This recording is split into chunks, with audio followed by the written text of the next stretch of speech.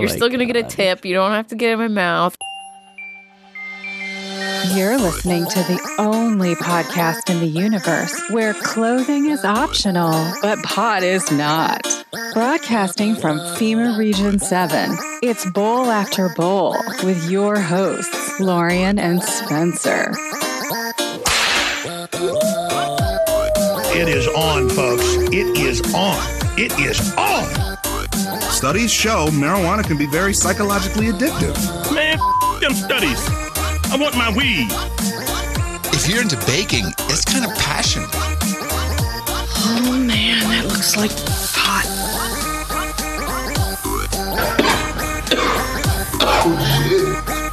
Yep, that's pot, all right. Pot confirmed. Without a doubt. And hey, Tuesday confirmed. We're back in the bowl. Oh yeah. It's all about that drop, ladies and gentlemen.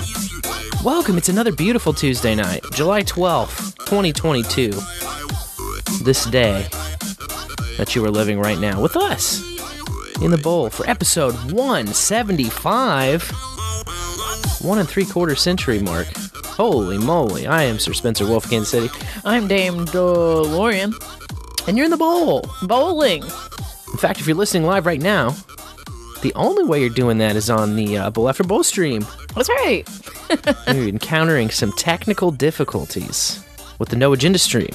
And it's not just us. It's not just us. We've got confirmations around the No Agenda verse where we try to log onto the stream and it kicks our butt off after a second or two. Yeah, many podcasters have confirmed it. Disconnect. So, either Horowitz broke it or Sir Bimrose locked us out. He's done with our nonsense. I don't know. It's a big mystery. Stay tuned.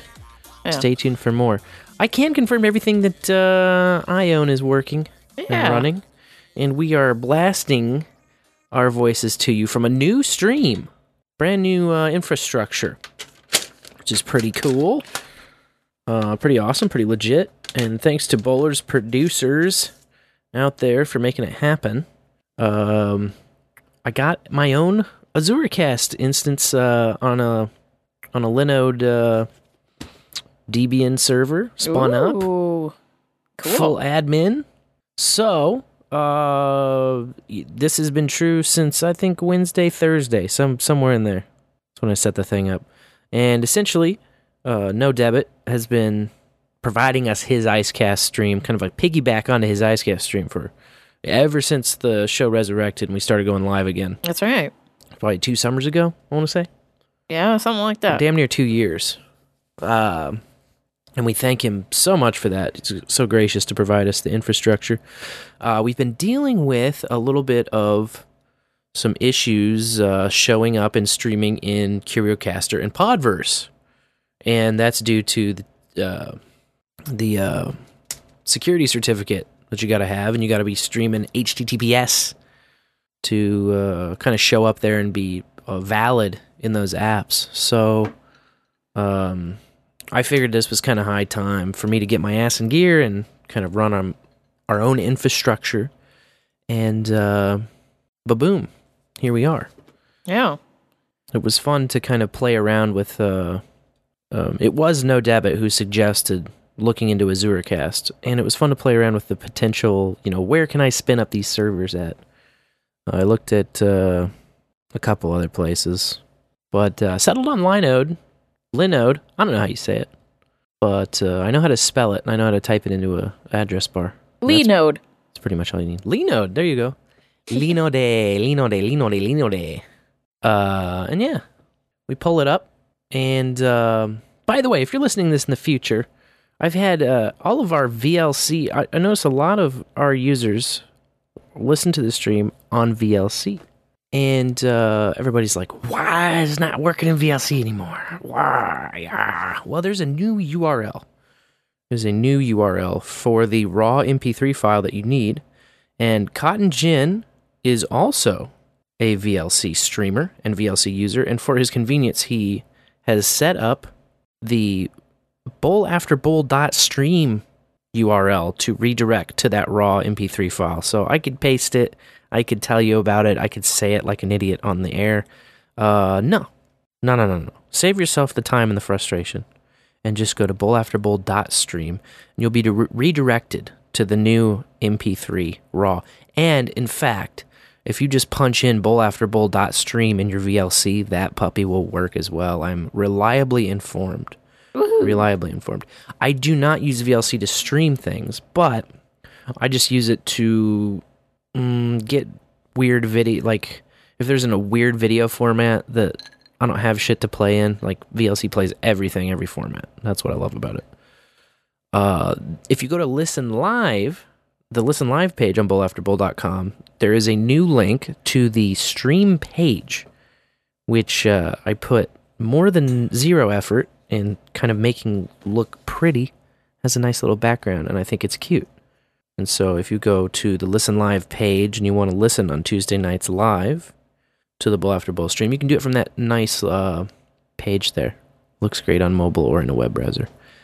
And if you want, like I said, to use VLC, bowlafterbowl.stream is your man. That'll point you right at the MP3. Get you the new link, that brand new live, in fact, son of a bitch, I think we call it. This is a new live son of a bitch. So, fantastic. Good stuff. Good new changes going on. I do want to also address, right now, we have all these cool options that I'm just kind of blowing the dust off the surface of and playing with when it comes to AzuraCast. And one of them is indeed an intro. And I've got a lot of feedback from this. Currently, once you connect to the Bowl After Bowl stream, you get our boy Fletcher giving you the station ID, and it sounds something like, "You are listening to Bowl After Bowl with Spencer and Lorian. bowlafterbowl.com." And so every time you connect, it says that. And I've been told this is a little bit repetitive / annoying / long, which, first of all, how dare you? That's a legend you're talking about, Mr. John Fletcher. So have some fucking respect. Second of all, it is a little long. I understand, like, if you're disconnecting and reconnecting, and it plays every time, I think it's like 5, 6, 7 seconds, something like that. So I'm going to try and do a little compromise thing where I'm going to get like a super short ID stinger for Connect. I still would like to utilize that Connect. I still would like to have something that is like every time you connect, just a little ping, just a little ID, just a little, hi, hey, this is how it's going, this is what you're doing. I think it's a good move. I think it is slick. Yeah. It is too long. I will give you that. It was just kind of the one I wanted to use for testing things out for the first time. So I haven't changed it yet, but by the time we speak next week, it'll be a new one. It'll be much shorter. Another thing that is so badass about this AzuraCast install is it came with liquid soap. And Dan was telling us about liquid soap when we had him on Bowls with Buds. That's all right. And he was like, you got to check it out. This is what, because we've wanted for a long time to be playing the other NA Sphere shows as they go live on our stream. Just kind of like rebroadcast them and, put it on our stream as well. So if anybody's on the Bowl stream, that just kicks on. So you can do that with liquid soap, and it's actually scheduled out. So right now we have No Agenda, we have Rare Encounter, we have Hog Story, Behind the Schemes, Nick the Rat. Nick the Rat on Wednesday nights late. In fact, Nick the Rat, sometimes he does like super long shows, sometimes he does short shows. So I just have it kicking in at 11 Central when he starts, and it runs all the way, Nick the Rat Radio, all the way till 4:20 a.m. the next day. Nice. Just in case the Rat goes long. Sometimes the Rat gets on a marathon, so I hope usually by 4:20 our time, that's 5:20 his time, the Rat is finally passed out, and he remains dormant for a while after that. So hopefully I have the times covered. And then we also have Millennial Media Offensive, which for some reason is a tongue tie for me every time. Yeah. Lotus Effect. The Lotus Effect on Saturdays. All of these are scheduled to kick on at the times that they report going live or usually go live. So maybe there's a extra cool thing that we can do where it's actually waiting for them to go live, or looking for the metadata in the stream to update, something like that. Right now, it's just hard code timed in. to say, all right, at this time, play this stream. And then it's, when it ends, it ends. That's a good start. It's a great start, and it's what we've been talking about for almost probably a year and a half, wanting to do. So, and now we're doing it. We're doing it. So thank you, No Debit, so much for the suggestion on where to go. I'm loving this new AzuraCast thing. It's kicking ass. It's also cool because the stream can play, and I don't have to have open and streaming and worry about disconnecting or worrying about timing out or anything like that. That's tight. I had my desktop computer off all night last night and turned it on an hour and a half before the show. My computer's never off. It hasn't been off. Even the one before that wasn't off. Until now. So now I can actually power down my machine. It feels great. Feels awesome. Yeah, so that is the biggest... I bet the machine thinks that too. Oh, it feels good to sleep. No doubt. I can turn the Motu off. I turn all of it off. It's so nice. It's so nice, and it's good for the equipment to have some rest every once in a while. So that's awesome. That's cool stuff. That's probably the biggest change to the show over the week. And any suggestions, by the way, as we go about exploring this world, or if you notice something that's annoying, I'm sorry about the intro, whatever. Just complain in a boost. Exactly. Just let us know. Boost your insults right into the boosty.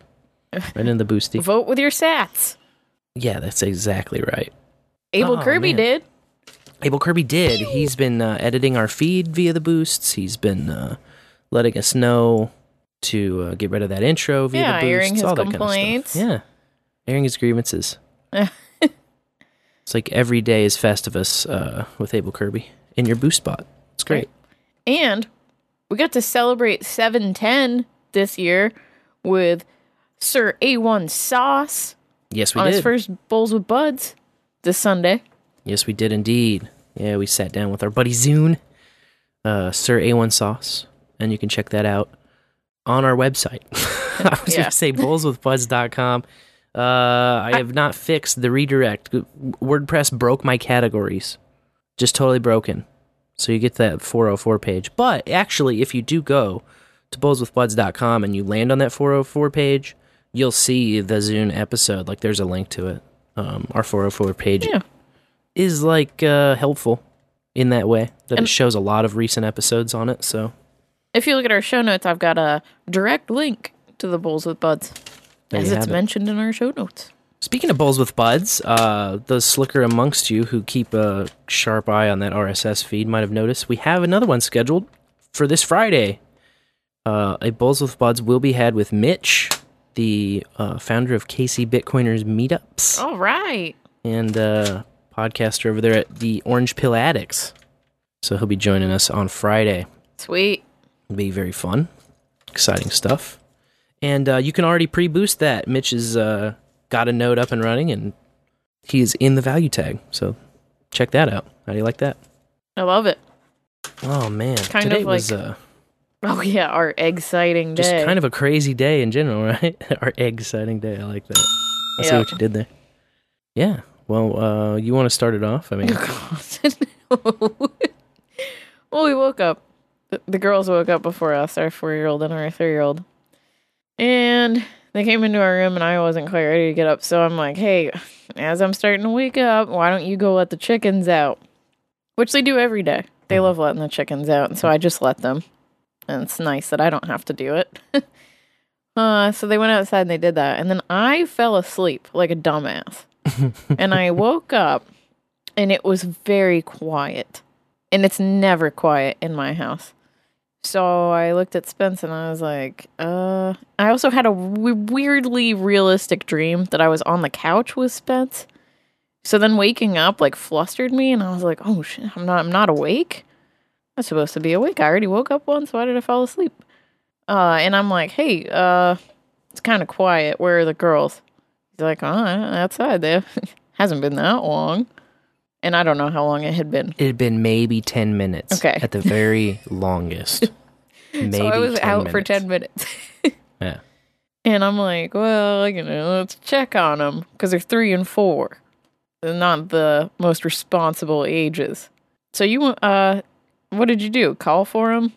go outside? Yeah, I walked outside and walked around and called their names, and I saw all the dogs out there, so And that was good. The chickens were out. I saw the chickens out, so I knew that they'd been out there. I saw the rock was away from the gate, so I was like, that's not good. But everything else was, like the dogs never barked. They were all back there. But like it was just dead silent. And the kids were nowhere to be found. And then I looked all throughout the house too. Yeah, me too. Well, once you came back in without the girls, I just threw my clothes on, obviously, and started running around. And I told you, get in the car and drive down to the playground, because we have a playground around the corner from our house. Right.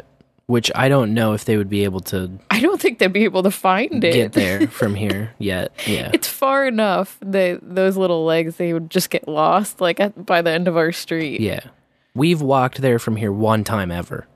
Yeah. It's not like it's far away, but it's just like, kids and directions, and you got to go all the way to the end of the street and then turn and then go a block. Yeah. So I don't know. I agree. I don't think they would be able to find it. Yeah. So anyways, I go outside out front, and I thought, well, our neighbors across the street have a little slide and stuff, and our kids have snuck over there before and played on their plastic slide and stuff without permission. So I'm calling their names and just kind of expecting them to be over there. No, nothing. And it's dead silent in the neighborhood. And so Spence pulls back in with no kids. Yeah, I drove around doing I usually have to do this for Murphy. Our oldest dog, yeah. If Murphy gets out and decides to cruise the neighborhood, I gotta drive up and down blocks looking for his stupid ass. With the girls, it's just a different feeling in your stomach when you're doing that, Yeah, because with a dog, at the end of the day, you can just be like, oh man. Yeah, if it's a dog, okay, yeah, that fucking sucks, but you can still say, oh well, at a certain level with a dog, right? Yeah, not with a child. You can, it's not good. So with a kid, it's a completely different situation. At this point, I'm just like, well, one of the grandmothers that lives around the corner was outside doing some lawn work, so Spence drove up to talk to her to say, hey, have you seen our kids?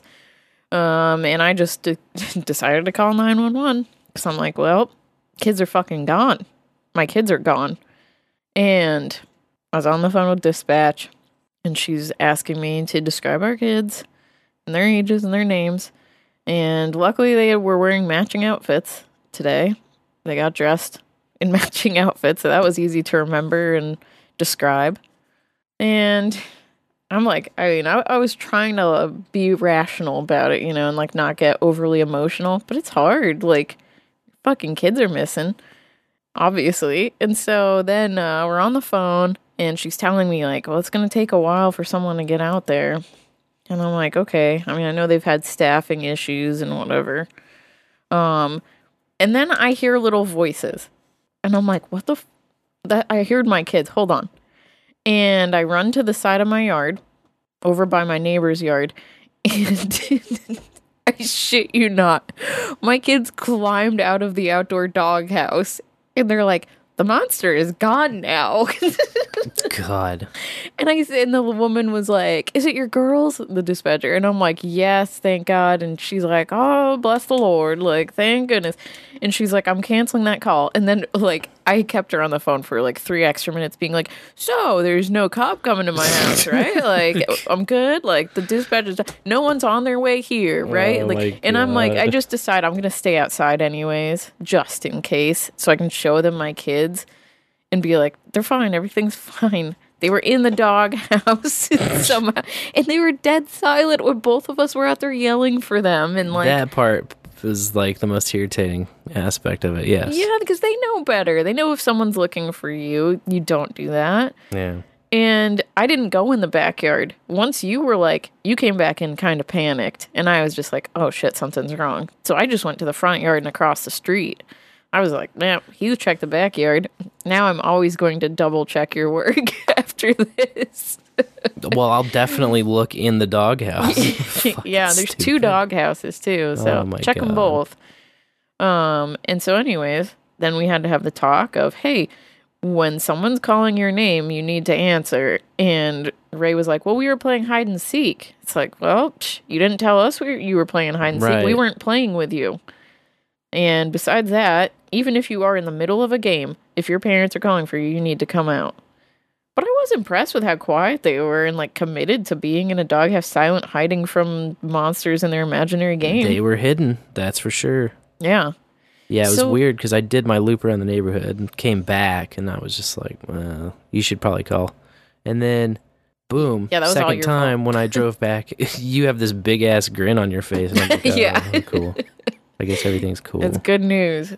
Yeah. I tried to call you immediately, and you didn't have your phone on you. But what fucked me up more was that my phone, and I have a slave phone, I have an Android, it's not, Google proofed or anything. It's actually like very Google allowed. So when I called 911, first I got a prompt that was like, are you sure you want to call 911? Like, this is an emergency? Are you having an emergency? And I'm just like furiously tapping at my phone to get 911 to call. That's basic. So when I hung up with her, I didn't really notice this until my call wouldn't go through to you. But it kept saying, like, your phone is in emergency mode and will remain there until you exit emergency mode. I couldn't get it to leave emergency mode. I don't know what it means. I had to turn my phone off and then back on to exit this alleged emergency mode, which doesn't seem very safe, considering I couldn't call a person who's on my speed dial, or an emergency contact. So that was frustrating. I learned a thing. And, but, you pulled in. And then I had the girls coming around. They had to walk all the way through the house and come down the stairs to come out the front. Yes. Because the front door was locked and everything. But they came out. You talked to them, too. That was a stressful morning. I don't like waking up like that. No, but then it got really a lot better. Because I mowed the lawn and then was mucking out the chicken coop. And saw the first egg. So the chickens have officially begun producing. Yes, that's right. First egg has been laid. And that's why it was exciting news. Exactly. Yep. That's exactly right. We got also some supplies to do a run extension because the second group of 4 is too big for the garage now. They are big and ready to join the flock. So we're going to make a run out of the entire underdeck and then extend the current coop run into the underdeck. So that's going to give them probably... under the deck is twice the space of the run, I'd say, they have now. So total, probably 300% increase or something like that. Yeah, it's going to be epic. It's 2 to 3 times the size of what we have now. So, and we got the pavers for it to put around it. So, yep, it's all good. So that's the new... that's the next project. It went from a disastrous day to a wonderful day. Yeah, all in all, it was pretty great. Yeah. This is one of those houses where I don't have the sign that says, around here we don't call 911, but that's how we live our lives. So. Right. Yeah, I told Spencer, no more, we can't have a 911 call for 2 years, because they will see my number, or at least from me, because they'll see my number and my address in the database now and be like, oh, these people are always calling 911. Had to call twice, something wrong with them, and then someone will show up. I already feel like I have a target on my back for homeschooling. They're so strapped, man. Yeah, they really are. In this state and region, they are strapped. So it's they're not really putting extra resources on the shit, you know what I mean? Fair enough. And especially, we're not the type of people who are utilizing it too much. I know there's people or at all, except for today. Yeah, exactly. Yep. There's people out there that habitually are calling. Oh my god, yeah. It's the absolute last resort. It's I'll go to the doctor 5 times before I call 911, and I never go to the doctor. Yeah, I will call someone for a ride to a hospital versus calling 911. Oh, without a doubt. Yeah, you don't want to get stuck with a fucking ambulance bill, man. That's a total racket, man. Yeah. Total racket. That egg, it was so tiny. Yeah, the first ones are little. And we weren't expecting our first egg until closer to October, so we're ahead of schedule. Yep. Yeah, we were. I was surprised to see one already, for sure. Yeah. I also had another oopsie this week. Oh, I'm just gonna wrap it up to pregnancy brain. Okay, like we could blame it on the weed, or we can blame it on pregnancy brain, which is what I'm going with. I had my second midwife appointment, and I met with the backup midwife this time, who's an awesome lady who I met when John was born, because my midwife had called her in for backup at that point in time, which was stressful. But anyways, she was excited to see me, and I was excited to see her, and she was excited I remembered her. And she's like, oh, I always think of John's birth fondly, like it's one of my favorites. And I'm like, you gotta be shitting me. Like, okay. I said, this one's gonna be easier than that one. I know that. That was my worst home birth yet, but whatever. Still great, because it's a home birth. So anyways, she asked me for my number so that she could call the imaging lab to get my ultrasound scheduled, which is weird. I know, like, I should just call them, but that's how they do things, I guess. She puts in a referral, and then they call me. Except for, what phone number did I give her? Oh, not mine, not my cell phone number. No, I gave her the prompt that I give you bowlers. I told her to have them pick up their phone and call 816-607-3663 and the play your voice. Yeah. I didn't sing it though. Yeah, you just put it in your portal, right? As your contact. I just said it to the midwife, and she typed it in the portal. Oh, you just said it. They were like, "What's your number?" Yeah, and I was like, 816-607-3663. Like, and I didn't think anything of it. I had no idea that I gave her the wrong number until it's Monday, and I haven't heard from the imaging center, and we were coding. And you're like, hey, there's a voicemail here that's for you. Yeah, I got an email, because every time I get a voicemail in the bowl, I get an email about it. And I was reading the transcription, and I was like, it's another one of these spam shits. And then I was like, wait, hold on. And it says, this message is for Lauren. And I was like, it could be legit. And then it was calling from an 816 number with a 913 return number. So I was like, maybe I should listen. Hi, this message is for Lauren. This is Element Medical Imaging giving you a call. If you could give us a call back at your earliest convenience, the phone number is 9. And then she just says, thank you. That's it. Completely professional. Oh. Yeah. Anyway. I was like, wow. She didn't even flinch. So she calls and hears the dumbass fucking voicemail prompt we have with the bong rip or whatever it is. Oh, I haven't heard it in since I recorded it. I haven't really heard it because I never call the bull myself. Yeah. You know? Well, it's not peer pressure. It's just your turn. I remember that joke being in there. Yeah. It's like hit it at the end. It's like hit it and then it gives you the beep. Like, oh my God. Yeah, she must not have even been listening. She's I went to voicemail and then just typing or something. But I called back. I did call them, and I got our ultrasound scheduled for that. Did you just play dumb? Like, hey, I haven't heard from you guys. I was supposed to hear from you, or what? No, here's what happened. I called, and I said, oh, hey, my midwife said that I should see you guys for an ultrasound, because my husband's got insurance, blah, blah, blah, blah, blah. And, like, I didn't bring up the voicemail at all. And she's like, what's your name? And I gave her my name. And she's like, okay, all right. And this is your midwife? Yep. And she starts going through, looking at dates and whatever. And then she's like, now what's a good telephone number for you? We have this. And she gave me the bowl number.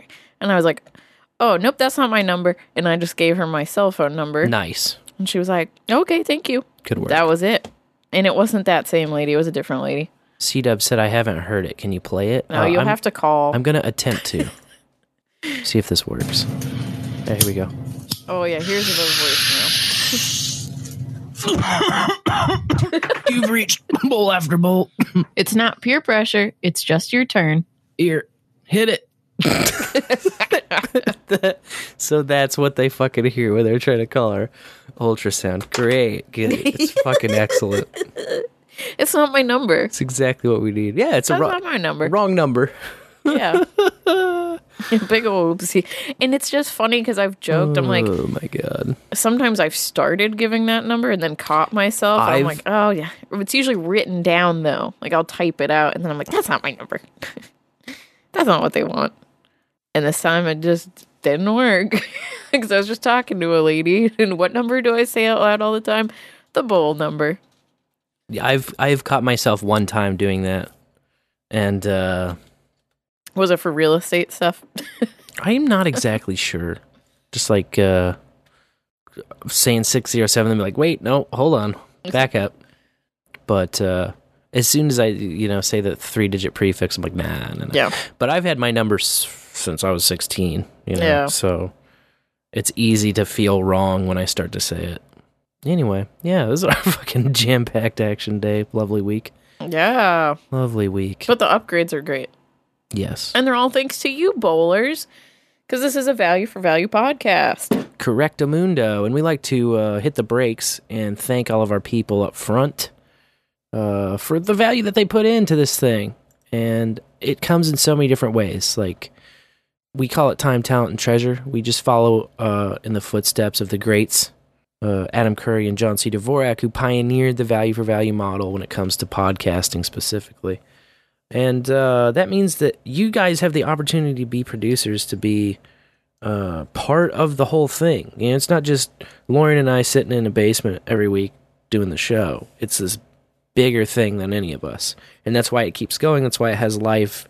And that's what's made it so cool. And it, allows it to keep evolving as it does week after week and bowl after bowl. And I am pulling up the PayPal here. I wanted to re-shout out Dan for sending in a monthly 10 buckaroonies. So thank you, sir. Yeah, thank you. We did mention that on the last Bowls with Buds, but those recurring payments really help us, especially now with the stream infrastructure on Linode. I was looking through the docs when I was setting up and trying to install AzureCast, and they had this little click here promo, and it's like, sign up for a new Linode account, we'll give you $100 credit. And I was like, fuck yeah, that's the one I want to go with, $100 credit to start off with. Because I don't think I'm going to use that, and like that'll last me months, at least it should. And I'll report in, I'll see what we're actually coming to and using once the first month runs up. But it was one of those things where it was a link with a promo code embedded in it to make you a new account or something. So it's like you click the link, you get a redirect. And since I already had an account, it just shot me to my login page, and it didn't do anything. And I was like, oh, shit. So I had to do a little bit of right-click inspect, look around, kind of see, what is this link? What is this URL actually doing?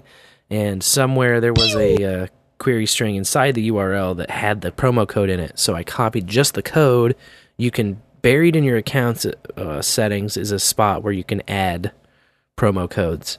And when I added it there, boom, got the $100 credit. So dope. So we're rolling off of that at the beginning, which will be really great to kind of try this thing out. But I love it so far, and of course these recurring subscriptions help us keep that rolling because it's tied directly into the PayPal account. Yeah. So we still need the Fiat Fun coupons. There is a part of that. Yeah, there's a part of that. You can also, though, pay in Bitcoin. That's right. So for the Linode. Oh, really? Linode. Cool. The fuck ever. So yeah. So if there comes a day where we're like choked off of PayPal and we are only relying on boosts to stay alive, we can still breathe life into the stream and into the AzureCast streaming service with your boosts. So I'm going to recognize a few people for boosting right now, starting with where we left off. The very end of the show, we missed Ned, who put another quote in here from that jacking it, yeah. Yep. San Diego. It's a South Park song, which I don't know, we were talking about the Invisible Children scammers and how that guy got caught whacking off on a corner, and I said LA and was quickly corrected. This is San Diego. Everybody knows because of this South Park song. It's like one of the maybe dozen South Park episodes I guess I haven't seen. And so NetNed6969 out of Fountain says, and after a day of sightseeing, why not try spanking it on one of our city streets? San Diego, come, take a load off. Thanks, NetNed. We had an outro. Harv had always sneaks a boost in the outro, and you might hear it on many episodes, a little pew as we fade out. And this time he did 420 times 3, 1260 sats at a CurioCaster Live. Woo! Thanks, Arpat. The book guy, Sir Paul, gave us 333 out of Fountain. All right. That's from Starship Alves. He says, gotta film my wallet in Fountain still, but I got some stats for listening to X22 Report, so here you go, LOL. Thank you. Nice, thanks. I actually sent a message to Fountain because, again, my earnings aren't working. I tried to listen to a Casa ad, which is beefy, like 424 sats, I think it said it. In the UI, it was like, that's how much sats it was supposed to earn off of it, but they never made it to my wallet, so I don't know. Womp womp. I don't know if their bot detector just is like flagging me for some reason. I'm just a regular guy. Yeah. They should know by now. I haven't gotten any earnings yet, but I also haven't sent an email. Yeah. So, you know. Well, they'll figure it out. They'll iron it out. I do have the latest update, but... Me too. Like, they fixed it. They fixed my earnings, and then I updated it, and now it's like, I'm not earning anymore. So, I will keep everybody informed as to what I hear back from them. I just messaged them today about it. Gotcha. A couple of boosts on Stay a While that people are still listening to Stay a While, including one from the Podfather himself, so that's cool. Nice. 333 from Thor the Wonderhammer. We got a little bit of back and forth poke versus poke here between Thor and Phoenix, it looks like. 333 out of Fountain from Thor the Wonderhammer that says, Dear Phoenix, I miss your throat, love Thor. And then 333 back from Phoenix, who says, Dear Thor, I'm empty without you, love Phoenix's pussy. Ew. Meow.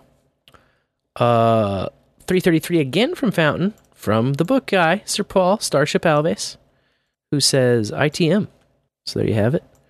We have 5555, that's 4 5s in a row from Fountain, from our buddy Floydian Slips. Woo! Who says, everybody boost. After all, it is a step in the right direction. Ew, hey, that's right. It's a step in the right direction after all. We have 333, again from Thor the Wonderhammer. Dear Phoenix, please come home. Love you, Thor. Bowlers can guess how come is spelled there. And they would guess right. Again out of Fountain, we have 6969. 69, dudes! That's from Phone Boy, who says, my big swinging Johnson boosts, how about yours?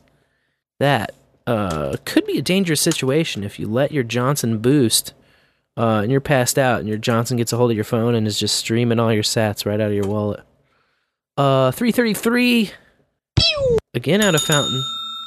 This one from Thor the Wonderhammer, who says, I'm gonna come. It's the, and then Phoenix again, 333, says, don't come. Thor, but Joe Biden said come. Phoenix, you're coming all over the place. These are all 333 out of Fountain, by the way. Over and over, thank you. We love the back and forth pokes. Yeah, it's fun. Phoenix and Phoneboy have been ping-ponging each other via Boostagram. It's a fantastic aspect of this that I never foresaw coming. And yet, well, I mean, it turns out, I guess there's many people coming. So there you have it. And there's many people coming.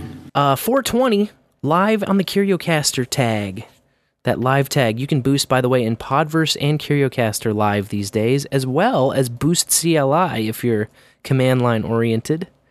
Those are the only 3 apps that I'm aware of so far that support boosting our live tag.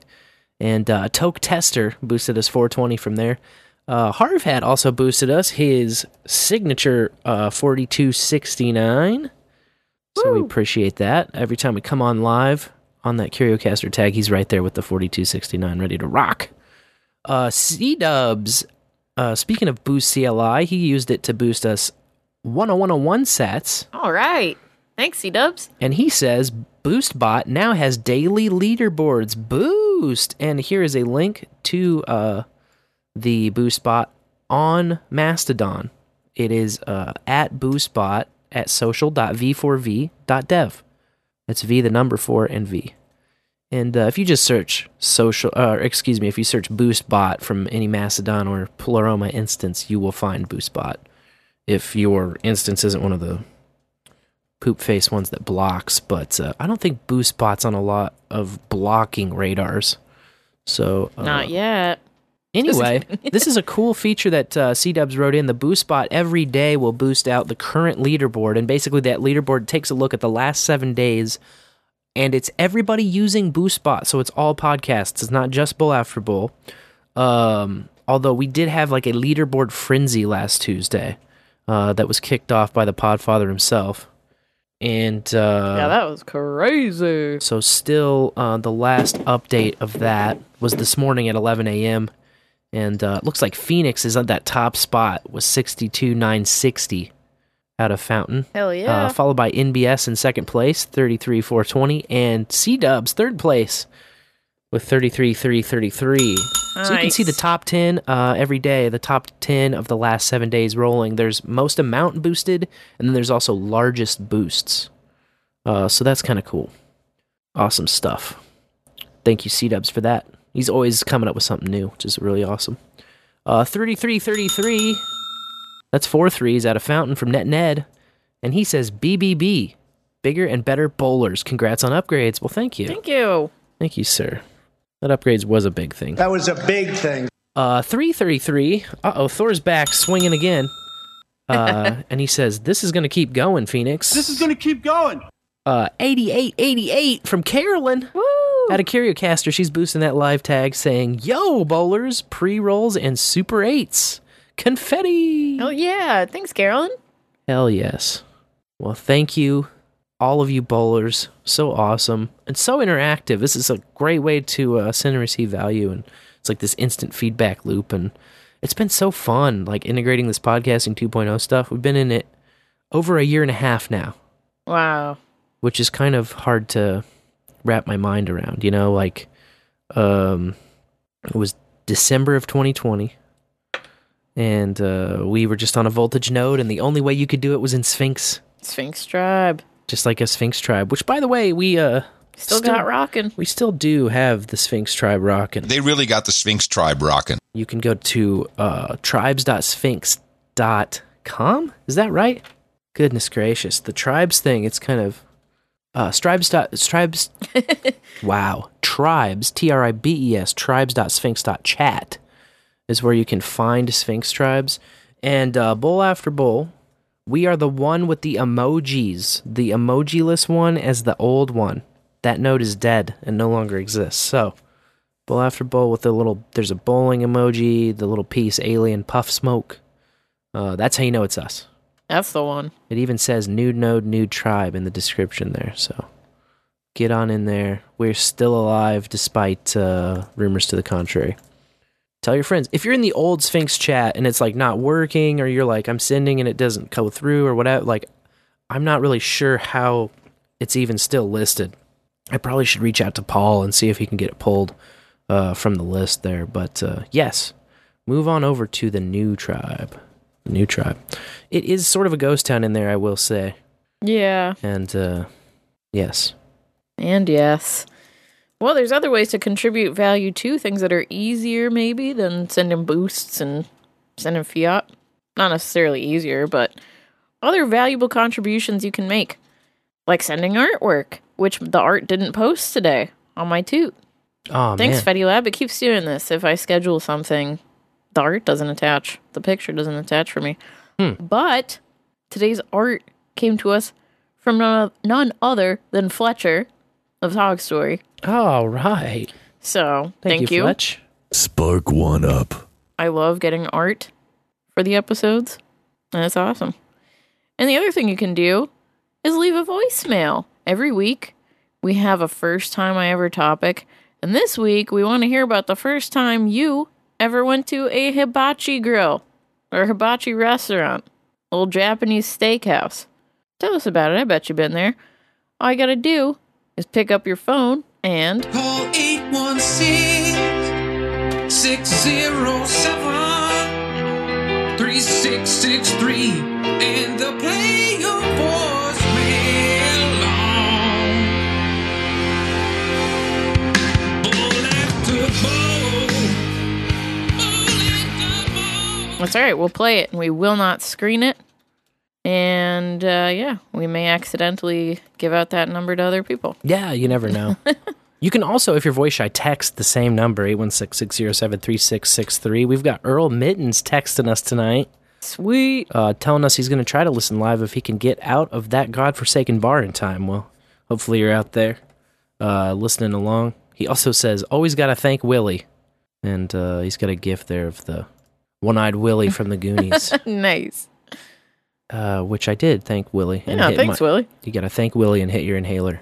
And That's right. Also got a text from the lovely Quirkess alerting us of that full moon. Oh. Right about to kick in. That's right. Thank you. Thank you. Thanks, Quirkass. Wednesday, July 13th, 2022. That's a full moon. 15 days, 100% illuminated. I'm not sure what the 15 days is reference to. Maybe 15 away from or it's 15 days old, this moon. Then you get a new moon. I'm thinking that's it. It's due to fully rise at 12:38 p.m. Eastern Time tomorrow, 12:38, 11:38 Central. So check it out tonight as it rises if the skies allow. Heyo. That'll be cool, man. It'll be up. I love the daytime full moons, man. Yeah. Really cool. Kicking ass. If you get a chance to go outside, take a look at that moon. Soak it in, man. Big, fat, beautiful moon. Awesome. Well, you want to talk a little bit about some on-chain, off-chain? What do we call it? On-chain, off-chain, cocaine, shit-chain. On-chain, off-chain, cocaine, shit-chain, on-chain, off-chain, go. Streaming sites, booster grounds, make they really want to build a node. Yeah, we better. By the way, that Pew was Elite Boost 1337 from N4VX. Woo! Who says, really digging the new Bull After Bull Azuracast player. Thank you for your coding. Oh, yeah. Cheers, yes. Thank you, N4VX. Stand on the shoulders of giants. I did very little coding for this, but I did just a little bit of customization stuff. You got it done. And yeah, running on Debian.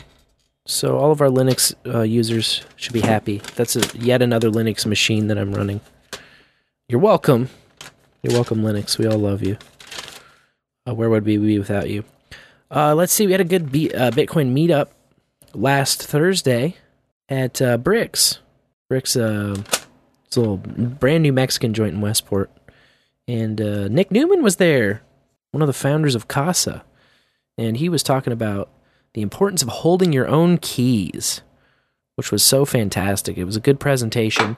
It was sort of surreal. It was funny because, like, in Bricks, so they have this projector, and last time we had a meetup there, Mitch, as usual, kind of plugs his laptop into the projector and then, like, does his presentation and stuff.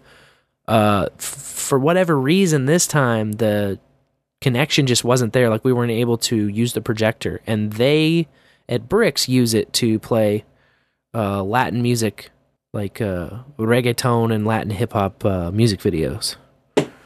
And right. So, kind of while Mitch is doing his presentation, and then while Nick Newman's doing his presentation, it's just like a bunch of ass and titties and like motorcycle tricks and like Lamborghinis, and it is very hard to pay attention when you got ass shaking above, just like right above your head. But no, it was a great time, and it was cool. He kind of explained Casa as a product and how it works, which is basically a service you can get that helps you hold your own keys and helps you keep custody of your own Bitcoin by maintaining it in multi-signature wallets where you have a set of keys and they keep a set of keys, and then there's a third set of keys for, let's say, a 2 out of 3 situation.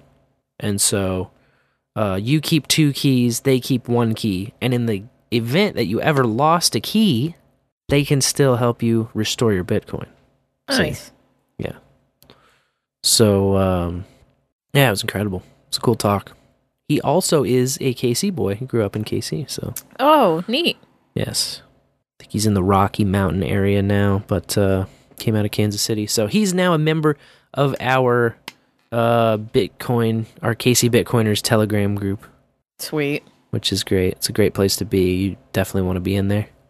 And, yeah, had a great chat. I didn't get the chance to get him on mic because get pulled into this conversation and had to like rehab an argument that I had already had with somebody, which is unfortunate, but also like had to happen kind of thing, you know? Yeah, I heard about it on Ablecraft. Yeah, if you want the details, you can go to Ablecraft. It's fine. It's fine. It's fine. Yes, Ablecraft podcast. We actually did one of those on Friday, which is another off-the-chain news item. No podcasting 2.0 last week, but we did get an Ablecraft in, so that's good. Mostly it was talking about the same argument, which essentially was about value for value, and it's essentially its incompatibility with the current outdated dinosaur licensing system. You know, the ASCAPs and the BMIs and any of that. But I will not re-earth that can of worms because we thoroughly hashed it out. Please. Oh, man, where's the please? Please! You nailed it. That was a really good please, actually. Next Thursday night, actually, I should say this coming because it's 2 days. 7/14, there's going to be another KC Bitcoiners meetup. The many use cases of Bitcoin. Our guest speaker is going to be Brady Swinson. All right. You may know him of Swan Bitcoin fame. So that'll be at Tanner's in Shawnee at 6 p.m. I cannot make it because I'm doing evening teaches this week. Oh, that's right. So this will be the first KC Bitcoiners meetup that I've missed in quite some time. Wow.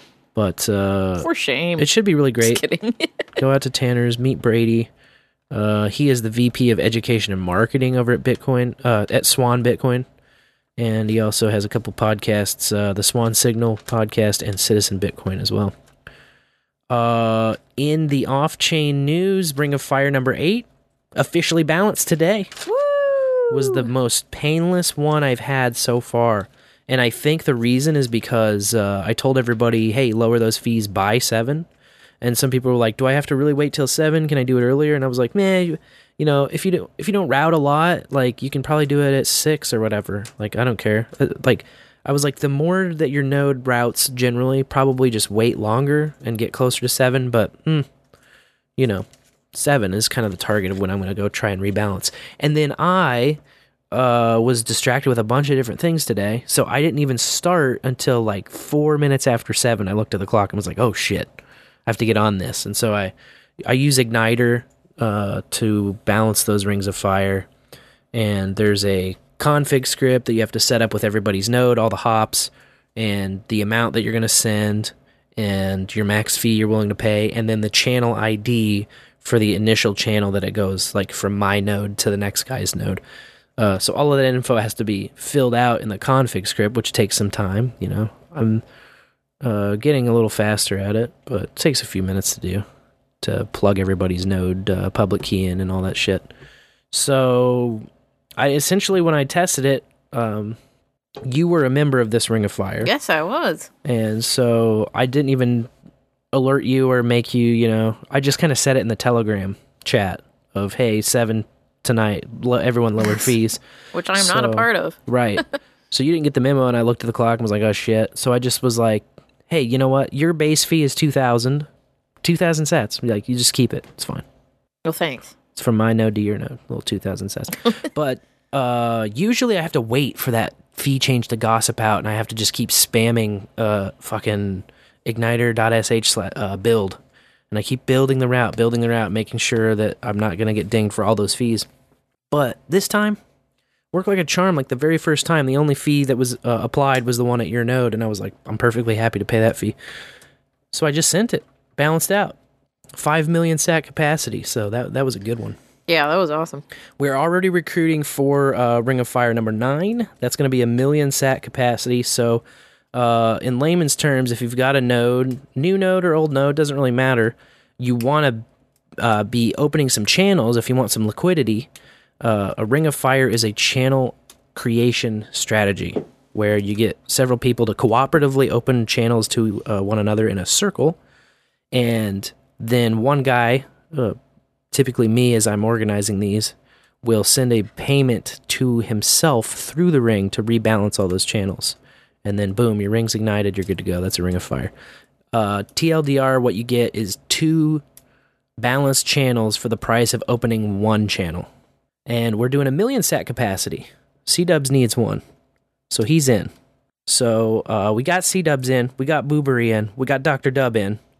I will probably join this one. You in or you? I'm in. You want to do one? I got the sats. I'm there's, down. I think one more seat in this ring.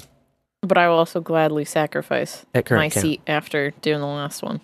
Yeah. If there's someone else. And me as well, too. Like, I could always use more channels, but I don't need one. So, like, if 2 or 3 people hit me up saying I need a million sat Ring of Fire in my life right now, then we'll just pop you in there and step out. It's fine. Yeah. But, yeah, just let us know if you want to join. Spencer and if not, I'm in. Spencer at bowlafterbowl.com. Yeah. Sir Bimrose, perhaps, mayhaps. Somebody should hit Sir Bimrose up. The chat's hopping. The chat's excited about the Ring of Fire. I love it. Yes. So that'll be kicking off probably in a week's time, I'd say. By the sound of things. If we only need one more ass in the chair, and nobody else says anything, we'll just launch. We'll get it going. I like to have that flexibility, though. It's pretty good stuff. And yes, that is all the cocaine in this line. All right. I heard another boost coming. Oh, yeah, you did, didn't you? I did. We got a Pew. A Pepe Le Pew. Looks like a little bit of 69. 69, dudes! From, you guessed it, it's Phoenix. Out of Fountain. She has sounds like a poem here. Let me see if I can do it justice. The bowl is lit, but the bed is cold. For this shit, I am too old. Phone boy, my prince, this promise I make to thee. The last bowl this shall be without your arms wrapped around me. I love you, your bona fide mother trucking princess, Phoenix. Hell yeah. Whew. I kept it on the rails. Good delivery. The tongue is drunk. And then she puts a 333 on top. And says, oh yeah, you too, Thor. Nice. Well, magic number was lit this week, and we had a repeat story, kind of. Oh boy. Biden's approval hits 33%. Except for this time it wasn't all around, it was from Democrats only. Oh, 33% from Dems. That's the next part of the headline. There was a semicolon there, and the headline continues. Democrats want 2024 options, poll shows. Yeah, no joke. That's not a joke. Hurt, man. It's hurt. Yeah, the Gritney thing's not helping. That's for sure. What is helping? Is there anything helping? No. I mean, I just remember his campaign trail, like the 6 people in the audience sitting in bubbles or, with circles drawn on the ground beneath them, and low energy, Sleepy Joe, Dusty Man. Or Bob Robinson's Jeep celebration. The bike falling over. There's many people coming. But not that guy. No, I think not. Then I saw the death toll in Russia's missile attack on Chasiv Yar rises to 33. That was on a Ukraine information site. It had a ridiculous name. I was like, wow. Chasiv Yar? Is that what you said? Can you say that again? Yeah, Chasiv Yar. Nice. In the Donetsk region. Okay. But the website is called Ukrinform, like Ukraine, but it's Inform worked into Ukraine. And then it says Ukrainian multimedia platform for broadcasting. Neat. I should have looked up when this was created, because it just seems so pandery. But anyways, after I documented that headline, there was an update today, actually, from The Guardian that the death toll rose to 34. So, I don't know if it counts. Just missed it. Well, Ukraine got the headline in, the magic number's been that's the thing, man. That's the thing about death tolls is there's some fucking reporter sitting there waiting for the 33 death toll to hit, and then they run the story. Yes, they then run it's it. the It story. can be 2:45 in the morning. Once it hits 33, dude, they're like, published. Go right now. Yeah. We know we got 33. We know we got them. Then I saw there was a truck driver sentenced to federal prison for smuggling 26 people in a locked refrigerated trailer set to 33 degrees. Whoa. Yeah. Yeah. All illegal immigrants, not documented.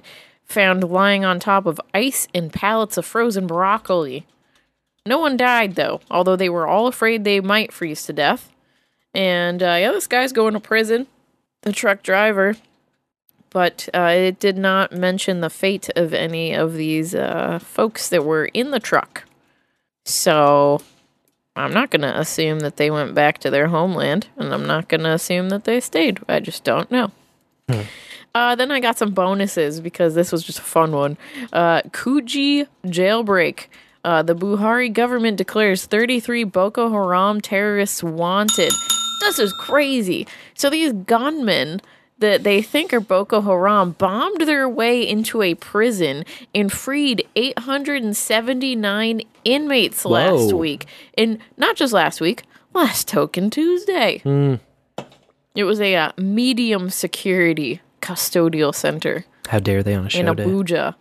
Yeah, but so out of all those 879 inmates, they think about 64 have terror-related charges, but they only want 33 of them. Of course, right. Yeah. Then 33 acres of Hana coastline on Maui were added to permanent protection zone. That's neat. And then I had a Chicago update because over the weekend, 33 people were wounded in shootings, and one died. So there you go. That's the magic number for this week. Until, of course, you look into the Koof stories, in which there were 33 new cases in the Erode district of India. It's probably pronounced differently, but I was like, wow, Erode, that's a terrible name for a place in English. Then I saw only 33% of eligible 60-plus were given their third dose in Maharashtra, India. Ooh. See, India, man, has just been keeping the Koof alive. No doubt. No one else is really talking about it. I saw Ontario was talking about monkeypox. Ontario reporting 101 monkeypox cases, up from 33 2 weeks ago. Yeah. Cute. Yeah. And then not magic number related, but Koof related, I saw that in New York, they had 500 couples get together for a mass re-wedding. Oh, that's hot. Yeah, 500 couples that were to get married during the scamdemic and couldn't or had, teeny tiny ceremonies or whatever. But yeah, it was hosted outside of the Lincoln Center for the Performing Arts. I just saw the pictures and I was like, this is so New York. There's nothing stronger than having it be done in front of a crowd. Yeah. It was like a big multicultural ceremony, not legally binding, of course. And they had music and dancing. And the freaking mayor, Eric Adams, got to say a few words. Hooray. Yeah. Did he apologize? No. For locking the sons of bitches down? Like, oh, sorry that a government had to do this to you all. I doubt he apologized. I didn't listen to the guy talk, though, so. If he did, correct me. Send it there's in probably the some propaganda about how, because of your sacrifice, we're all able to, be alive today or some shit. Probably some shit like, we're all in this together and enjoy this mass ceremony now because we're going to lock down again. Yeah. Probably, we did it once. You don't mind this giant mass re-wedding. I don't know. It's just kind of gross to me. These people, it's couple on couple on couple in these, lawn chairs. Just all smushed together. It's not like their families were there. It's just like all the photos from the AP were just all these couples kissing in a line.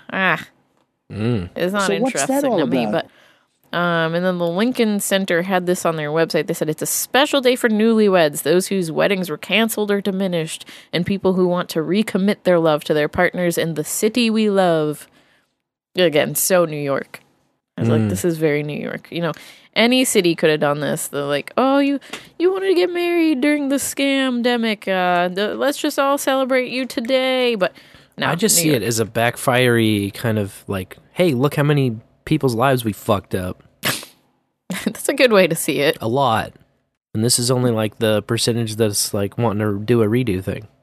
And it's 500 couples. That's a good amount of people.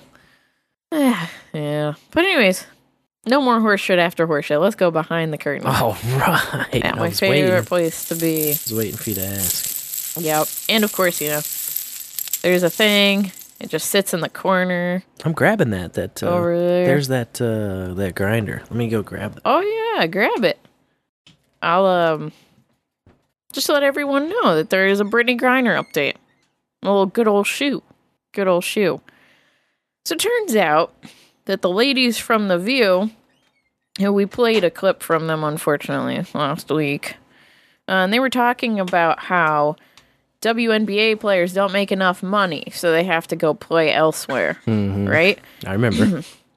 And Brittany Griner is a gold medalist, Olympian, and whatnot. So I was like, that doesn't make sense for her to be on this, like, low budget salary, which a low salary for the WNBA still started at $60,000. So it's a decent salary for someone, you know, getting out of, I don't know, for most people, it's a good starting salary. In my opinion, always. Especially considering that, like, if you're at the absolute bottom, let's not forget, if you're at the absolute bottom of a professional sports salary range, that means you're not probably playing most of the time. Oh, sure. In games, right? That's a good point. You don't have a bunch of floor time. Which is cool. So making $60,000 to just, like, practice and dress out, that's a great gig. Yeah. And, yes, you have to be, like, an actress for the state when you're a professional athlete and whatever. But you get to play the game you love, right? Like, that's why people get into sports. They love playing the game. I don't know. I'm not athletic, so... but yeah, okay, so upon my research, turns out Brittany Griner earns a Supermax salary.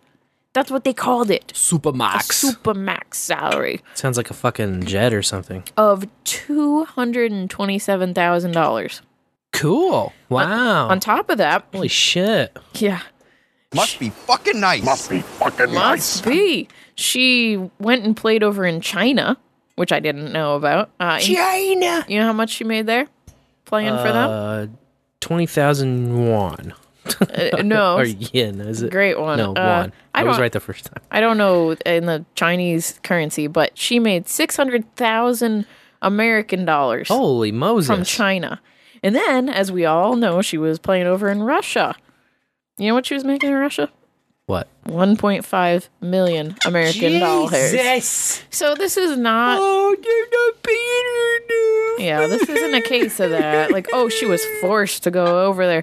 She's one of the, like, top earning WNBA athletes.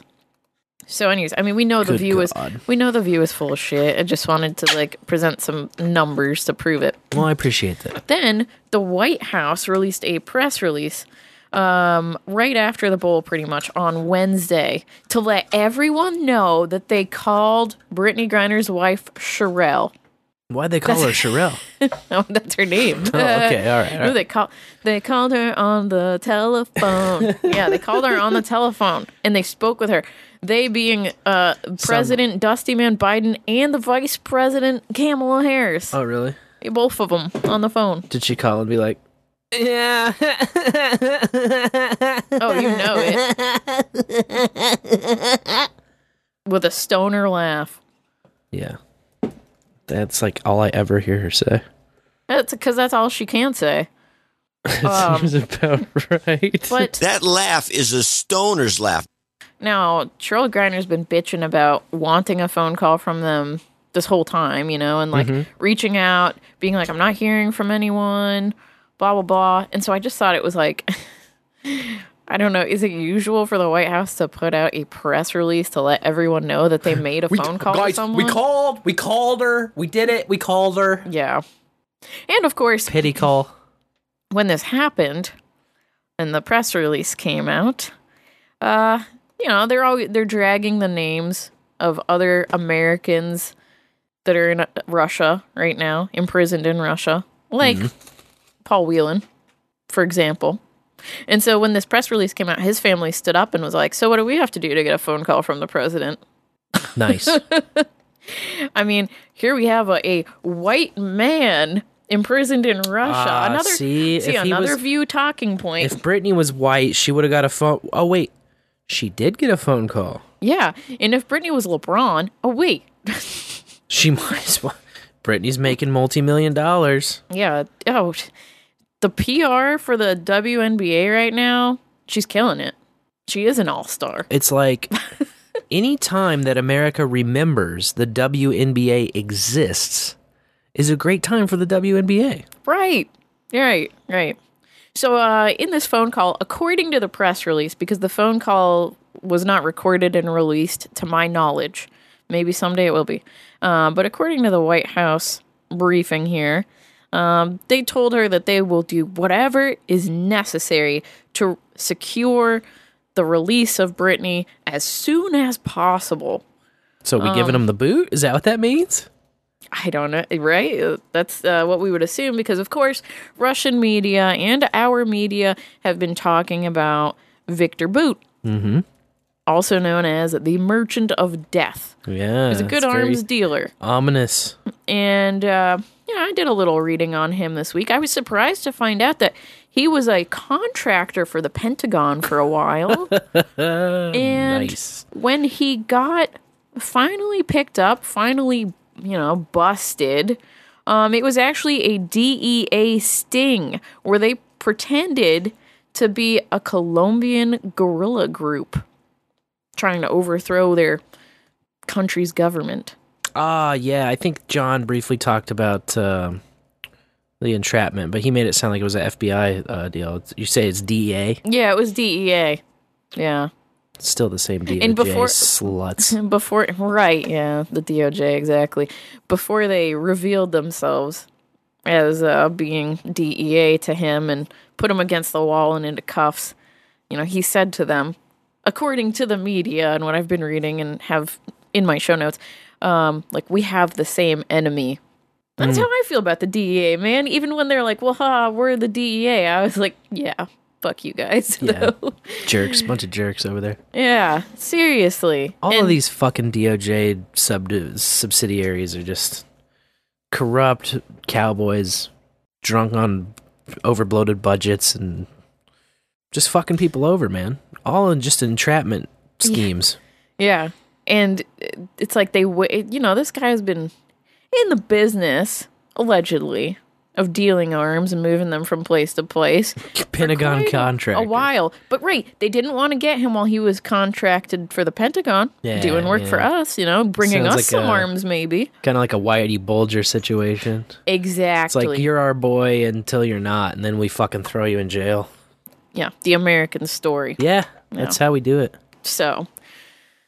yeah, and I also saw that the federal judge who sentenced Victor Bout, she could have given him life, and she didn't. She actually gave him the minimum amount that she could, and she said she didn't think it was fair, and she didn't like the name Merchant of Death, and I thought that was pretty telling. Like, she said if she could have given him less, she would have.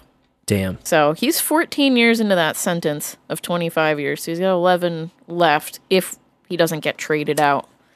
But meanwhile... And yeah, since they pulled him out of the game, you had to deal with bullshit amateurs like the Vegas guy. What's his nuts? Oh, yeah. Haddock, yeah. Or Red Herring, or whatever the fuck his name was. Yeah, the sushi guy. Yeah. Out there getting comped. Pulling out fucking 3-story windows or whatever the fuck. I don't know. Yeah. People don't remember that, though. Meanwhile... Well, the guy had no motive, so, it's hard to remember. Yeah. It's hard to remember in general. But the all the distractions and stuff... I mean, this whole Brittany Griner thing is a giant distraction, too. But... yeah, without a doubt. Distraction / big-ass WNBA ad buy. Oh, yeah, and destruction of Biden. Yeah, the little Biden hit job. It's just... Harris hit job. It's embarrassing. I mean, what can they do? She broke a Russian law, and she's been arrested in Russia, and no matter how you paint it, like, they say she's wrongfully detained, but when you break a law and are imprisoned for it, well, she hasn't been imprisoned yet, but she's detained for it, I mean, that's not wrongful. Yeah, they're going to posture and say shit, of course. Oh, yeah, of course. Well, the Russian Foreign Ministry this past week has been bitching about that, and about how American media calls her wrongfully detained, and specifically the White House is leading the charge on that terminology. And they just said, hey, once she gets her sentencing, she can appeal. She can apply for clemency after that. But these are our laws.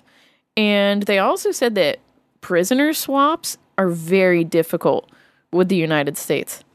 Which, I can fucking imagine how many strings come attached with that shit, dude. Seriously. So it kind of like, taking a little step back on the Victor Boot thing. But, I also think the American media kind of played that card quickly. Like, showed their hand, basically. Showed their ass. They've talked about it so much, it's like, well, it's obvious that's what's going on now. I know. I love how they fucking just plaster headlines all over about it and then also whine about it's not getting enough attention. Like, what the fuck? You want to shut up about this shit. I know. You guys are the attention makers. So pay attention to yourself. Look in the mirror. Oh, well. So Brittany had her second court appearance last week, and she pled guilty. Oh, boy. Which I thought was interesting. But, yeah. I mean, I'm thinking of, like, the American legal system. So this is a totally different game. Right, yeah, it's not like she's taking some plea deal, right? Not that I'm aware of. She's not pleading down to some lesser charge. But that's how it usually goes around here, You plead down or you get a deal or whatever the fuck, you're cooperating with the That is certainly not the case in Russia. That's what I was thinking. I had my doubts. If you look up any Russian propaganda against weed, like, they hate weed. They hate weed. They just hate pot. Like, they're very strongly against it. The government. Mm-hmm. Not the people, obviously, probably. Yeah, but well, I have my doubts. Yeah. Yeah, I have my doubts. Exactly. I've never been to Russia. I don't speak Russian. But the government is very strongly anti-weed. And so to get caught with weed in the country is a big fucking deal to them. So anyways, she was detained in February. So it's been, 4.5 months. And they extended that to December 20th, which I talked about in the last bowl, with her first court appearance. And so I think that putting in the guilty plea just speeds things up. It speeds up the whole process. Because like the Russian foreign ministry said, then she can appeal, then she can apply for clemency, yada, yada. Mm. But without that sentencing, it doesn't move forward. She's just indefinitely detained. And it just keeps getting extended. But with the sentencing, maybe negotiations speed up. That's how I'm taking this, at least, in her action. But she denied intent because the charge was, like, intentionally bringing weed into the country. Or, of course, a weed product. It was a vape cartridge that she was allegedly caught with. But it wasn't intentionally because... Stoned on pot? She was stoned on pot? She didn't know that it was in her suitcase. Uh-huh. She said she packed in a hurry and whoops, it was in there. Uh-huh. But it's funny because, she is stoned. If she was flying out of New York to, where would she fly?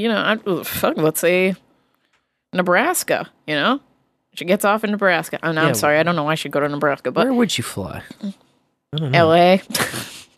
But either way, you step out of a plane, or you step onto a plane with TSA and they catch you with weed. You know what they do? They refer you to law enforcement. You know what I mean? Yeah. It's not like, oh, you got caught with, it's no big deal. We'll just put the weed to the side. We'll keep your weed and you can go on. No, it's like law enforcement gets called into it. And it is a big deal depending on where you're at. Because, of course, this is America. Weed is still Schedule 1, federally illegal on the Controlled Substances Act. So, anyways, yeah. She says... just looking at some flights here. New York to Moscow. You are having a layover in perhaps Dubai. Ooh. Is the most common one. I'm seeing a lot of Dubai. Some Istanbul. Mostly Dubai, though. It's heavily... New York to Dubai to Moscow. So that's probably the middle stop. Well, anyways, in America, when you fly out of one state and land in another, they don't check your luggage when you land. That's right. But when you're entering another country, of course, you have to go through this whole rigmarole. Yes. And I think we had said a few episodes ago, because The View, the ladies on The View, sorry to keep bringing them up, everyone. Fucking View, ladies, man. Joy specifically had said, like, I wouldn't be surprised if the Russians planted it on her. And we said, well, it's not like there's any security video. But it looks like there is security video Hot diggity. of them going through her luggage and finding them and confronting her about it. And I haven't seen it in full. I've just seen a little clip. So I'm like, well, I know it's out there. God, she should have just said it's CBD 50 state legal, man. Still not Russian legal, which doesn't change things. See, this is the thing. This is the wall you keep running into. I know. You break a law in another country, you're fucked. Yeah, you can get really good at weaseling the laws in your own country, and then the minute you go somewhere else, it's like all bets are off. Yeah, exactly. So her next hearing is scheduled for July 14th. We'll see what happens then. The White House has said that her guilty plea is going to have no impact on negotiations to bring her home. And is then, that just cope, though? It's the Dusty Man administration. I think a lot of this is cope. But I also think that a lot of this is scripted and will just continue to play out the way it's meant to. Yes. And so it was mentioned, I believe, well, I saw it in her, when I was reading about the hearing, at the end of the hearing, some embassy officials went up to Gritney and gave her a letter from Biden. He wrote her back, because remember last time we talked about her letter that she wrote to him? You write it in green crayon? They did. See, now the letter's not released. At least with hers, we got a good paragraph out of it. Did it have a pudding stain on it? I like pudding. I don't know. We don't know anything about it. We don't know what it said. Yeah. You know, I don't know if it was like, hey, I bet your hair smells like oranges. You know, like, I can't wait to sniff you when you're back home safe, which we will make sure you are. That's kind of what I guess it might say. But we don't know. But, of course, it got brought up at the White House press briefing, as it always does. So I got some clips. Oh, I probably should turn you on. Turn me on. Just one more on now that Brittany Griner has pleaded guilty. What is the next steps that the administration is contemplating? Does the president support Bill Richardson going over to Moscow? Let me pause it there, because there is another story I should bring up. I didn't know that journalist was going to bring it up. Former New Mexico Governor Bill Richardson, who has been, of course, shouting, hey, get Brittany home. Not in those words, but he runs the nonprofit Richardson Center, which privately works on behalf of families of hostages and detainees. Anyways, he is going to travel to Moscow, allegedly, to work on securing her release privately. And he's in touch with the National Security Council. And I guess he had a hand in the prisoner swap for Trevor Reed. So seems like the dude, I guess. The expert. Yeah. And turns out that members from the Richardson Center traveled to Russia in February when she was originally detained and came back with what they say is a clear sense of what Russia wanted and presented that to the White House, which is like, oh, Victor Boot? Is that how this all started? Yeah? Don't know, because there's no details on it. But anyways, I'll continue. The clip isn't about Richardson. I just thought that was an interesting little development. Try to fashion her release. And would the administration entertain a trade of Russian detainees in American custody for Ms. Griner, particularly the arms dealer Victor Bout? So just to be clear, so I've said this before, but I want to state it again. We believe that the Russian Federation is has wrongfully detained Brittany Griner, and she is in intolerable circumstances right now, and we are going to do everything that we can. The president has this top of mind to make sure that we get Brittany home safely, and also Paul Whelan. That is an important priority of the president, and he we've been clear from day one when it comes to U.S. nationals who are being held abroad, who are being held wrongfully, detained wrongfully, who are being held hostage. We are going to do everything that we can, use every means that we have to bring them home.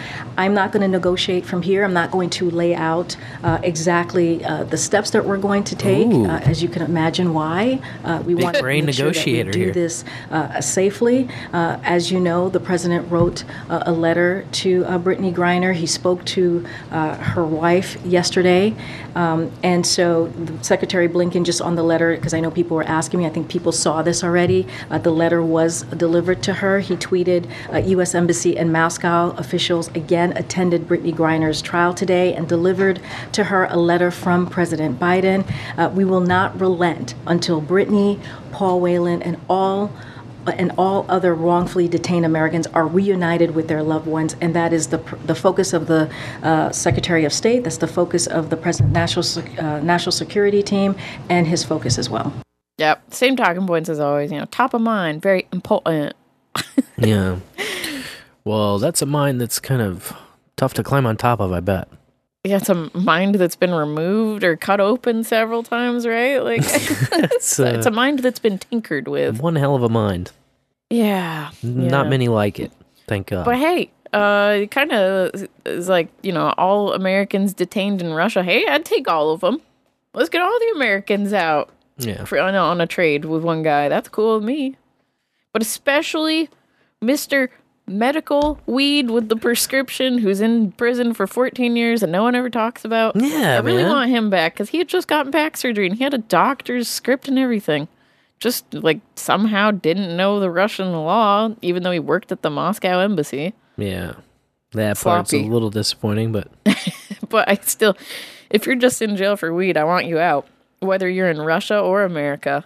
If that's your crime. The embassy guys, all them fuckers should have whatever diplomatic immunity they get anyway, right? I mean, why have an embassy in there if you can't have your own shit going on? Yeah. I don't know. So, I don't know how it works, man. I'm just an idiot. Yeah, me too. Just a simple tard over here.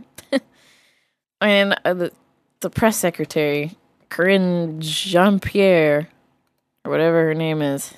That sounds right. She's not impressive, Yeah. No.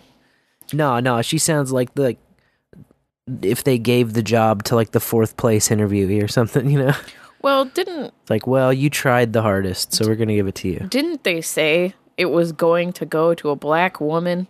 Wasn't that an insistence, a job requirement? You had to be a black woman to get that job? I don't know if it was that one in particular, but odds are pretty good. If that's the job requirement, then hey, she nailed it.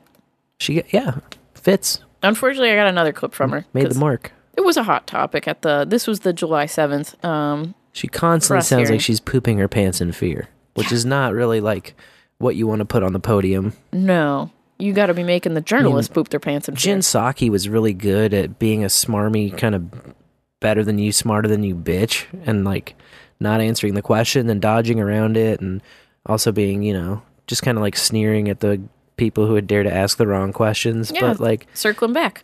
She would at least handle her shit, It wasn't like she was ever this girl seems terrified at all times. Yeah. Just I think she is. Wanting to leave. Right when she gets up there, she's like, God damn it. And she's reading pretty much directly from the paper in front of her, which is why it's the same thing, the same answers every single time. Versus Psaki and Kaylee. Kaylee, yeah. They both, got up there, they like the taste of blood in their mouth kind of thing, They, got up there and were like, all right, this is going to be fun for me. Yeah. Well, here's what else Corinne had to say. Another journo question thrown at her. That's great. Can you share any more about what the president conveyed in his letter to Brittany Griner? So the president, as you know, was deeply moved. As you can imagine, I know some of you read her letter as well, was deeply moved by her handwritten note. He wanted her to know and to reassure her that he is doing everything that he can to bring her home. In her letter, she talked about what July 4th means for her this year and what freedom means for her this year, and that is touching. And so again, he is going to do everything that he can to make sure she gets home safely. This is top of mind, and he had a very, I would say, a very deep, and he sees it as an important conversation with her wife as well yesterday. So convincing and good. Like, Sleepy Joe Biden, gonna do everything he can to make her free, to free her, to bring her back to America. Just high confidence there. No doubt. It's top of mind, It's top of mind. And I love the Russian Federation meme. I love that. I know, they insist on calling it that. Yeah, it's in her notes. It's in her notes to say that. But I haven't heard anyone else regurgitate it yet. But we'll see. We'll see what happens. Now, Brittany's legal team expects that her case will conclude at the beginning of August. So we will see if their guesstimation is correct. Meanwhile, the New York Daily News editorial board wrote the editorial board op-ed thingy. That was the most uncomfortable thing for me when I worked at my first newspaper, was the editorial board. I was like, wait a minute, we're objective journalists. Why are we telling people what we think should happen? Why are we telling people our opinions? Writing an op-ed from the people who work here. Kind of sleazy, in my opinion. But anyways, they wrote a little op-ed urging Biden to bring Brittany home. And, of course, in there, they also called for a descheduling of weed. And they pointed out that, hey, if it had been TSA that caught her, she'd probably be in trouble, too, because law enforcement gets called in to handle it, like I said.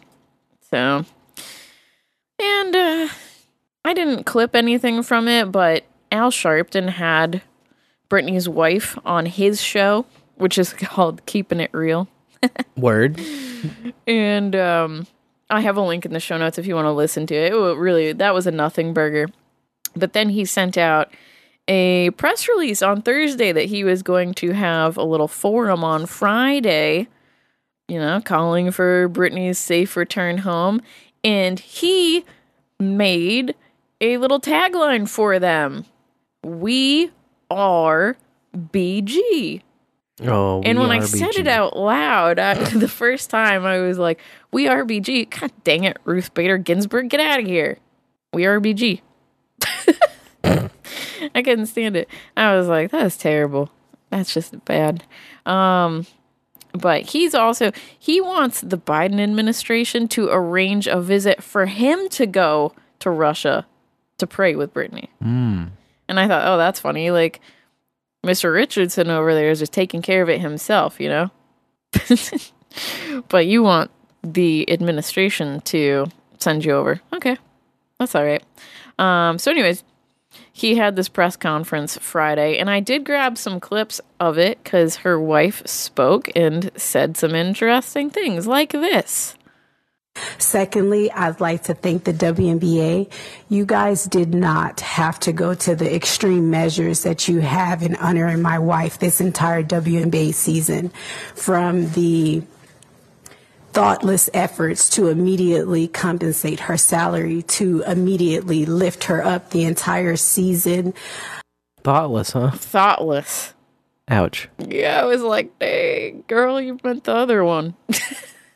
Thoughtful. Compensate her salary. So she's still getting paid. Yeah, that's great. She's sitting in a room with nothing to do. Thoughtlessly making money while wrongfully detained. Holy shit. Yeah. Then I got this other clip I thought was interesting from Sherelle.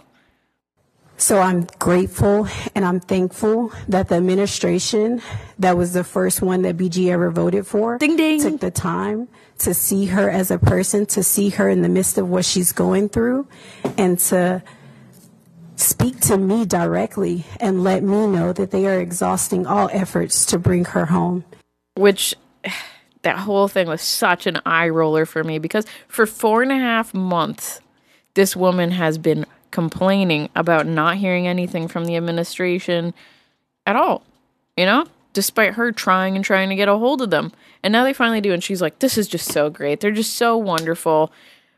This was the first time my wife voted. And of course, Brittany Griner is an athlete that turned her back on the American flag, took a knee, wanted the national anthem out of things, played in fucking China and Russia, and now she wants America to come get her out safely. You know, just beautiful. It's a beautiful story. Pretty great. And of course, it wouldn't be a Sharpton press conference if I didn't get a little clip from him. Oh, yeah. The master disaster. I would hope, that I had said that I wanted to go and have prayer with her in Russia. I would love even more to have prayer with her back home, her and the others. I bet. That have been detained. And Sherelle, I've been in a lot of struggles, but I'm going to do something I don't do.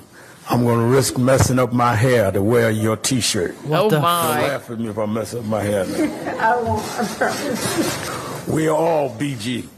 See, he messed up his own line. He said, we are all BG. We're all BG. But it's supposed to be, we are BG. We are BG. Come on, they're summoning Ruth Bader Ginsburg. We all know what's going on. We it's a ritual. all love biscuits and gravy. He said it like twice, and I was like, dude, you put it. Maybe it's the media team or something, but I read this for the first time from you, and you got it wrong. And he's wearing a T-shirt that says it. Nice. So he can't even read his shirt. Yeah, well, there you go. Before his press conference, I saw the We Are BG incited or, put into action directly by the soccer player Megan Rapinoe.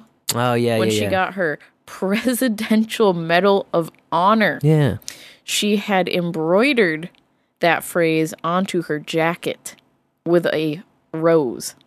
So it's wow. Definitely heavy in play. Yes. And then there was the WNBA All-Star Game, and they honored Brittany there with her number 42. Was on all the courts and on the back of players' jerseys. And they announced her as an honorary starter. So, again, great PR for the WNBA. You know, I remember your pop was watching some basketball this year, and there was a really whiny commercial about, like, hey, there's women's sports too, and, like, no one watches it, but, like, you should, because women are important. You remember that? I love women's volleyball. The beach volleyball shit. Who doesn't? Can't beat those grunts. And the bikinis. It's all good. Decent. Yeah. But anyways, that's my good old shoe update for today. That's it. Nice. Well, if the shoe fits. Yeah, right. I gotta keep bringing it into the bowl. It's just sitting there in the corner. Now, pretty much right after the bowl last week, Farmer Todd brought to my attention that Laura Ingraham was going on a tangent again. Oh, God. She wants to be the evil reefer. Swear she wants to be the new Nancy Grace, dude. Oh, she does. She had this segment. She does her, like, angle. She calls it her angle. And she called it... the angle ham. Yeah. She called it U.S. of Fear. Oh, my God. And I was like, bitch, that's what you're doing. Listen to this. I'm already pissed off. I haven't even heard a word of it yet. Now, on the mass shooting in Illinois, indications are that Robert Crimo was a regular pot user. Now, one look at him, and to the untrained eye, he looks like a complete psychotic. Have you ever seen anyone looking like him? And what can regular pot use trigger in young men in particular? Boners. Psychosis and other violent personality changes. Not everyone, but a significant percentage. And much of his online presence points to simmering psychosis because under the stage name and much of his online presence points to simmering psychosis. I heard it. That's a good. You heard it. I heard it. We all heard it. She's got a favorite drug. She's talking about Psychoke. I think she's under Psychocus. I do too. The rest of the clip doesn't even matter. I just wanted to get that in there. She talks about his rapper name and how he made some like raunchy music video. Okay, sure. And, oh boy, he's a young man. Oh, like, it's you know what I mean? Very atypical. But so of course she's once again relating a mass shooter to weed use. And I say, hey, man, like, just look at the SSRIs instead. Yeah, 1934 called. They want their propaganda back. Yeah, seriously. She even said, like, well, she kind of tried to make it sound statistically significant, the number of people that suffer psychosis Yeah, from smoking weed backed or it up with using nothing. weed. And then she did. I didn't clip this out, but she referenced the New York Times article I did a big breakdown on with the hyperemesis disorder where people puke. And she said, like, oh, it's so bad for young people that the New York Times did this whole piece on the psychosis. And she quoted that children's doctor, Levy. And I was like, that was such a terrible hit job. You know, like that girl, a one-name character in a story was a child, is now 18, but she's not stepping forward presenting herself for this thing. It's made up. It comes off as made up, terribly made up. You know, oh, I just sit in my room and cry because I don't want to smoke weed, but I do. Even if it's not made up, it's anecdotal. Yeah. You know? Yeah. And especially when they said, well, if you start puking from doing too many dabs, you can always take a warm shower, and that seems to make things better. Right, I remember that. So, real psychotic break going on here. Yeah. Put some ice cubes in a toilet paper tube and breathe in and out. Yeah. But anyways, here's the rest of our little breakdown. Well, let me tell you this.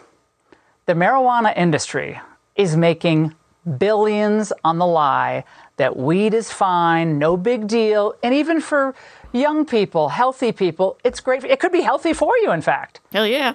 No one is arguing, by the way, nor have I, that most people who use high THC products end up as violent psychotics. That's ridiculous.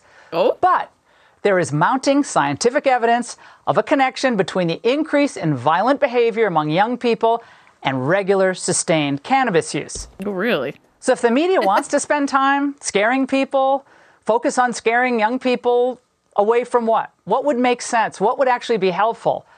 Scare them away from using this drug as young people. No, scare them away from watching people like you on the TV. No shit. Man, but I'll tell you, the pot industry is extremely well funded. And it's even protected by some high-placed Republicans. Yeah, like you too. Remember, former House Speaker John Boehner saw a quick buck to be made and joined an advisory board of a big pot company after being against legalizing pot. Opportunist, yes. And Democrats like New York City Mayor Eric Adams sees the extra tax revenue from pot.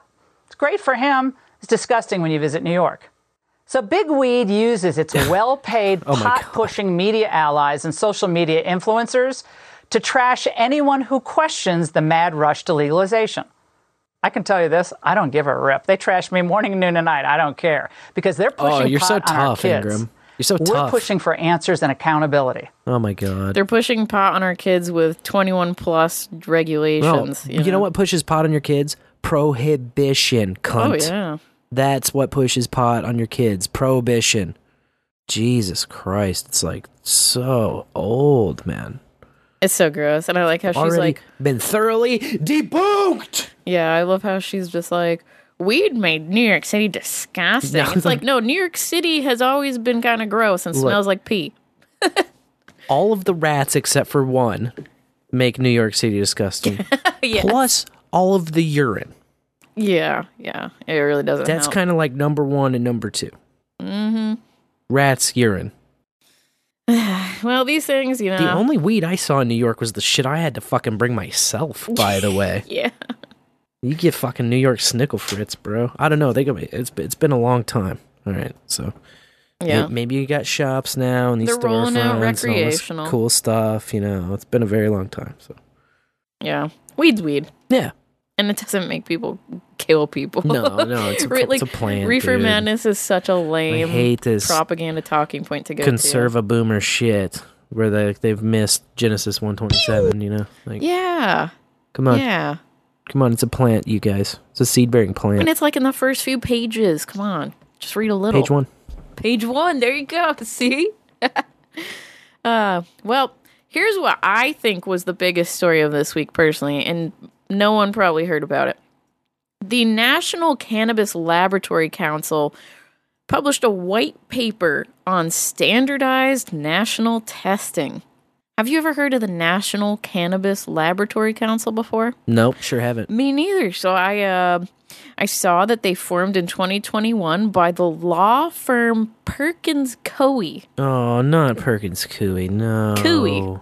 I didn't know how to say the name, so I looked it up. No. And no, boy, no. did you know that they represent Hillary Clinton and Boeing? Yes. Not just that, they're the council of record for the DNC. Yes. And they represented Democrat campaigns for Kerry, Obama, Hill Dog, of course. Yes. Yeah. And then I just kept reading. I just kept reading their wiki page, it just kept getting worse. Like in 2006 when they represented Osama bin Laden's alleged bodyguard and brought the case all the way to the Supreme Court, which ruled that the Bush administration's use of military commissions to try terrorism suspects was unconstitutional. Which, hey, maybe. But they also lobbied to defeat the Honest Ads Act, which would have required internet companies to disclose who pays for political ads. They, of course, retained the intelligence firm Fusion GPS for opposition research during Hillary's 2016 run, which turned up the totally fake and stupid Steele dossier. Yeah. Yeah. Perkins Coie funded the PP tape. Lie. Yeah, exactly. Among all kinds of other atrocities. Yeah. They're the behind Ohio every State fucking... University sex abuse scandal. And so why are these people getting into weed now? Yeah, they formed the NCLC, National Cannabis Laboratory Council, with some lab workers and such, But it's them, and they created this white paper. They're gonna make Frankenweed and shit, huh? Yes. Oh my god. Yeah, and they're gonna make a national standard, and they're gonna shut down the states on the way, because they've got this whole argument in the very beginning of the white paper. Well, I also want to point out that in the presser that they released in their little PR brief saying, hey, everyone, look, we published a white paper and you all should read it. They pointed out that legal sales are expected to exceed $33 billion at the end of 2022, which I was like, there it is. This is a flag for sure. So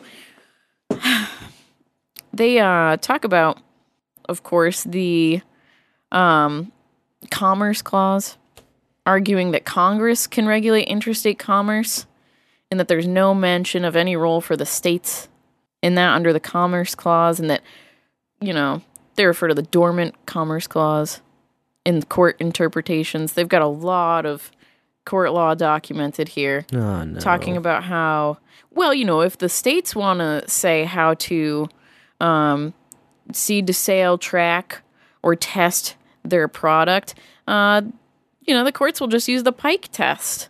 I'm just going to look back at the Pike test, which will most likely say that it burdens interstate commerce because it impacts the ability to import products into a state by their mandates that are different than everyone else's. So we need national ones.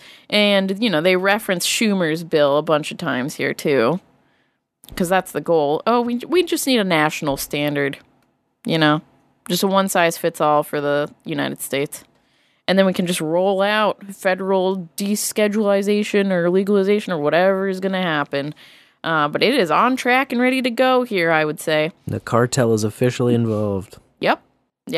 I was like, wow, this is scary. God have mercy on us all. Oh my God. So they, in the white paper part of it, they have 5 areas of unified standards that they're proposing. Cannabinoid and terpene testing, which was very limited cannabinoids listed. I was kind of surprised. Microbiological contaminant testing, chemical contaminant testing, other testing encompassing shelf stability, water activity, moisture content, and then, of course, testing instrumentation, methods, and published standards. So, but yeah, a big chunk of the white paper was like, in states, if you want to do your own thing and fight the Borg, you can't. It's going to be a waste of your time. Look at all the other national standards we have and how it went through decades of fighting for, the standardization, but the Borg won. So, the best thing that the Supreme Court could do is just keep on slaughtering the federal government powers. Yep. And this is definitely one that needs to be addressed. Yeah. They could just come down and rule that They have no constitutional authority to have any of the fucking Controlled Substance Act. Yeah. For starters. So I was... It was hard to fall asleep after I saw this. God, I bet. I'm going to have a hard time falling asleep tonight. Yeah. I remember, like, I just looked at you and I was like, I got bad news for the bowl. I got bad news. You weren't kidding, dude. And I was like, I dug too deep. But really, I just scratched the surface. I was trying to imagine who could be that bad, but I wasn't imagining bad enough, dude. No, I know. Yeah. Now, we've talked about, like, synthetic cannabinoids, and we're like, so what? Are they just literally creating them in a lab? Mm-hmm. And they are. They addressed that in the white paper and said, you know, hey, there needs to be some testing done for these because we have no safety data at all. And you could use harmful chemicals during the synthesis process that we're not talking about. Yeah. Well, that's but not... But of course... It's not wrong. But no, yeah, when you extract cannabinoids too, you might have some chemical residue or residual solvents. Sorry. And they pointed to a study that I hadn't seen from 2013. 2013 study, Determination of Pesticide Residues in Cannabis Smoke. But the study there suggested, and granted this was, a decade ago just about, the number came up that 80% of concentrates contained residual solvents. Jeez. And I was thinking back to the New York Times hit piece with you smoke concentrates and you're going to puke a bunch and be sick. And I was like, well, you know what? If there's residual solvents, you cannot blame the weed for that, but you can absolutely blame the butane or whatever's being used. Yeah, all kinds of nefarious solvents in there. Yeah. Depending on where you get it from. Yeah. Yeah, I thought that was interesting to see it addressed. But yeah, they broke down Schumer's Cannabis Administration and Opportunity Act, which proposed mandating a federal track and trace system and good manufacturing practices. And they just take it a step further. They're like, hey, we got it all laid out for you, bud. Just put us in there, man. We'll represent you. Probably already do. Of course. We're probably already on payroll. And here we are with our stuff. And people are just going to run with it because it's out there and available and proposed by very powerful people. So here we are. Here's the Borg. Yeah, it's definitely here now. Yep. I was like, well, this, the ball is probably going to start rolling now. Anyways. Pensions and Investments Online ran a piece this week about weed companies seeking legal protections to offer retirement plans for their employees.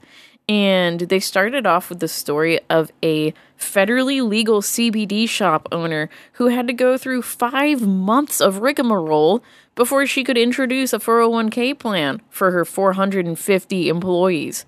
She said that she had to meet with executives in different departments, go through rounds of interrogation, and even have site visits to her stores from them, where they just asked her repeatedly, so what exactly do you sell? CBD, federally legal, 2018 Farm Bill, come on, or Delta 8 too, that was another one. And she said it was the same questions every time for 5 months. Now, of course, no plan providers will work with recreational dispensaries or medical because it's federally illegal. But they do want to capitalize on the market as soon as they can. So they're keeping an eye on it, and they're backing the Safe Banking Act, which has failed to pass for 5 or 6 years now. It's up again. I know it passed the House, and the Senate will just let it die probably once again.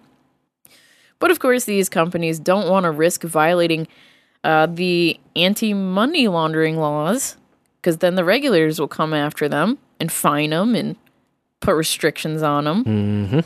So, I didn't know this, but the Bank Secrecy Act is a thing that requires record keepers to file suspicious activity reports with the Department of Treasury's Financial Crimes Enforcement Network when an institution suspects any kind of crime relating to fraud or funds being derived from illegal activities. So as soon as you sign on with a weed company, you would have to start reporting them. And if you don't, then you get slammed with penalties. I saw in this article that some states like California and Oregon have state-run retirement savings programs, but they're limited solutions. And then, but it's like something's got to give, because pot is the recession-proof industry. And fun fact I learned, there are more weed workers than firefighters, bank tellers, insurance agents, hairstylists, barbers, and cosmetologists combined. Holy shit. Yeah. Currently, 428,000 jobs. And it just keeps growing. Nice. Yep, growing like 27% year after year, they say. Good Lord. Of course, statistics are lots of bullshit, so who knows. In Arkansas, folks could see legalization on the November ballot because Responsible Growth Arkansas just submitted twice the amount of signatures that they needed. They, of course, are chaired by a former state rep, Eddie Armstrong, which makes me uncomfortable. And, 21 plus, you could buy and possess up to an ounce of weed, but there's no home grow allowed. So, you know how I would vote? Big fat no. There's my distrust coming in. They also propose that the Alcoholic Beverage Control Division of the Department of Finance and Administration regulate the industry, which I don't like. Right. Oregon's got kind of a similar thing where the Liquor Commission runs weed. But it's just like, well, treat it like alcohol then. Truly, Don't worry about THC. Don't demonize it. We can have the Everclear of weed if we want. And guess what? People won't get cirrhosis of the liver and keel over one day from it. But anyways, this proposes 40 recreational licenses to be awarded, and medical dispensaries would have to apply for one. But guess what? There's 40 medical dispensaries. So I was like, they probably get first dibs on the licenses too, which would just close the industry off to any new players. Right. Yeah, tale as old as time. Oh, and no expungement. I thought that was a pretty lame brain. Weak-ass law, dude, all around. It's bad. And you don't want to pass a bad law, because it's very hard to undo that shit, or pass a good one on top of it and chop it down to size. Just wait. Just wait.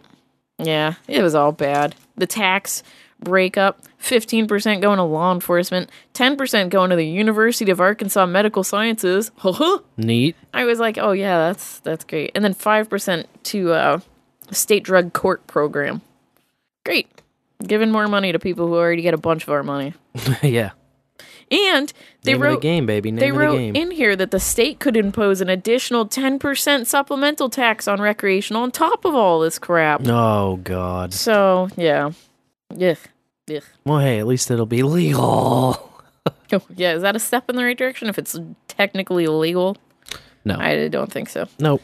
But hey, voters, get out there and hope that the thing isn't rigged against you, I guess. I guess, yeah. Or just stay at home and twiddle your thumbs and tell everyone that's a bad idea. It's hard to be positive on this one, man. This is a rough week for the Bull News. I know, I'm sorry. A federal grand jury indicted 2 men on charges of attempting to bribe a California city official to protect their illegal growing operation. This is a big DOJ press release this week, made the rounds. An FBI case, of course.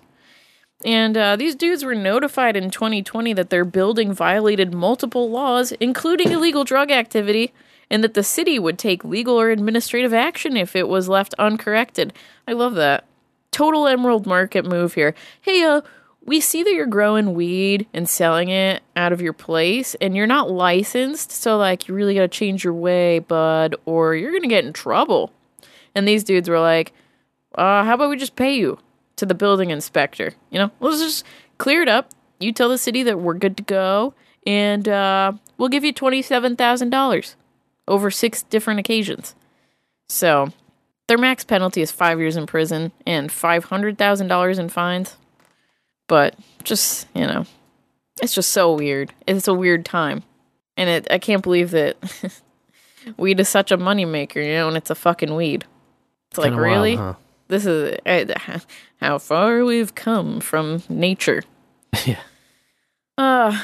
Another weird case happened this week, or was unveiled. The FDA helped surveil some CBD stores in Hawaii that ended up being raided by law enforcement. Oh, God. Pinky's Hempire, that's the name of the shops, in what's described as Chinatown, downtown Honolulu and Waikiki. They took all of their products and cited 2 reports of illness with no details. Oh, we got 2 reports of illness. We got to take all your products and arrest 2 people on suspicion of promoting a harmful and or detrimental drug. But there's no details as to what drug they're talking about. Source, trust me, bro. It's the government, yeah. It's Yeah. the freaking FDA and law enforcement. Yeah, trust them. Yeah, your appeal will be heard in 3 to 7 business months. Yeah, and the Hawaii Department of Health, a.k.a. the Hawaii Dope. I couldn't unread it. It's a dope. Nice.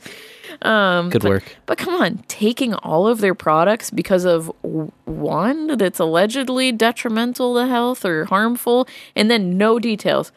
And of course, pot's decrim in Hawaii, as far as I know. I haven't been to Hawaii. I'm not exactly sure how it rolls out there, I guess. But it's like, what is it? You know, federally, if it's under 0.3% THC, it's legal. So what is this? And it's a CBD shop. What's going on?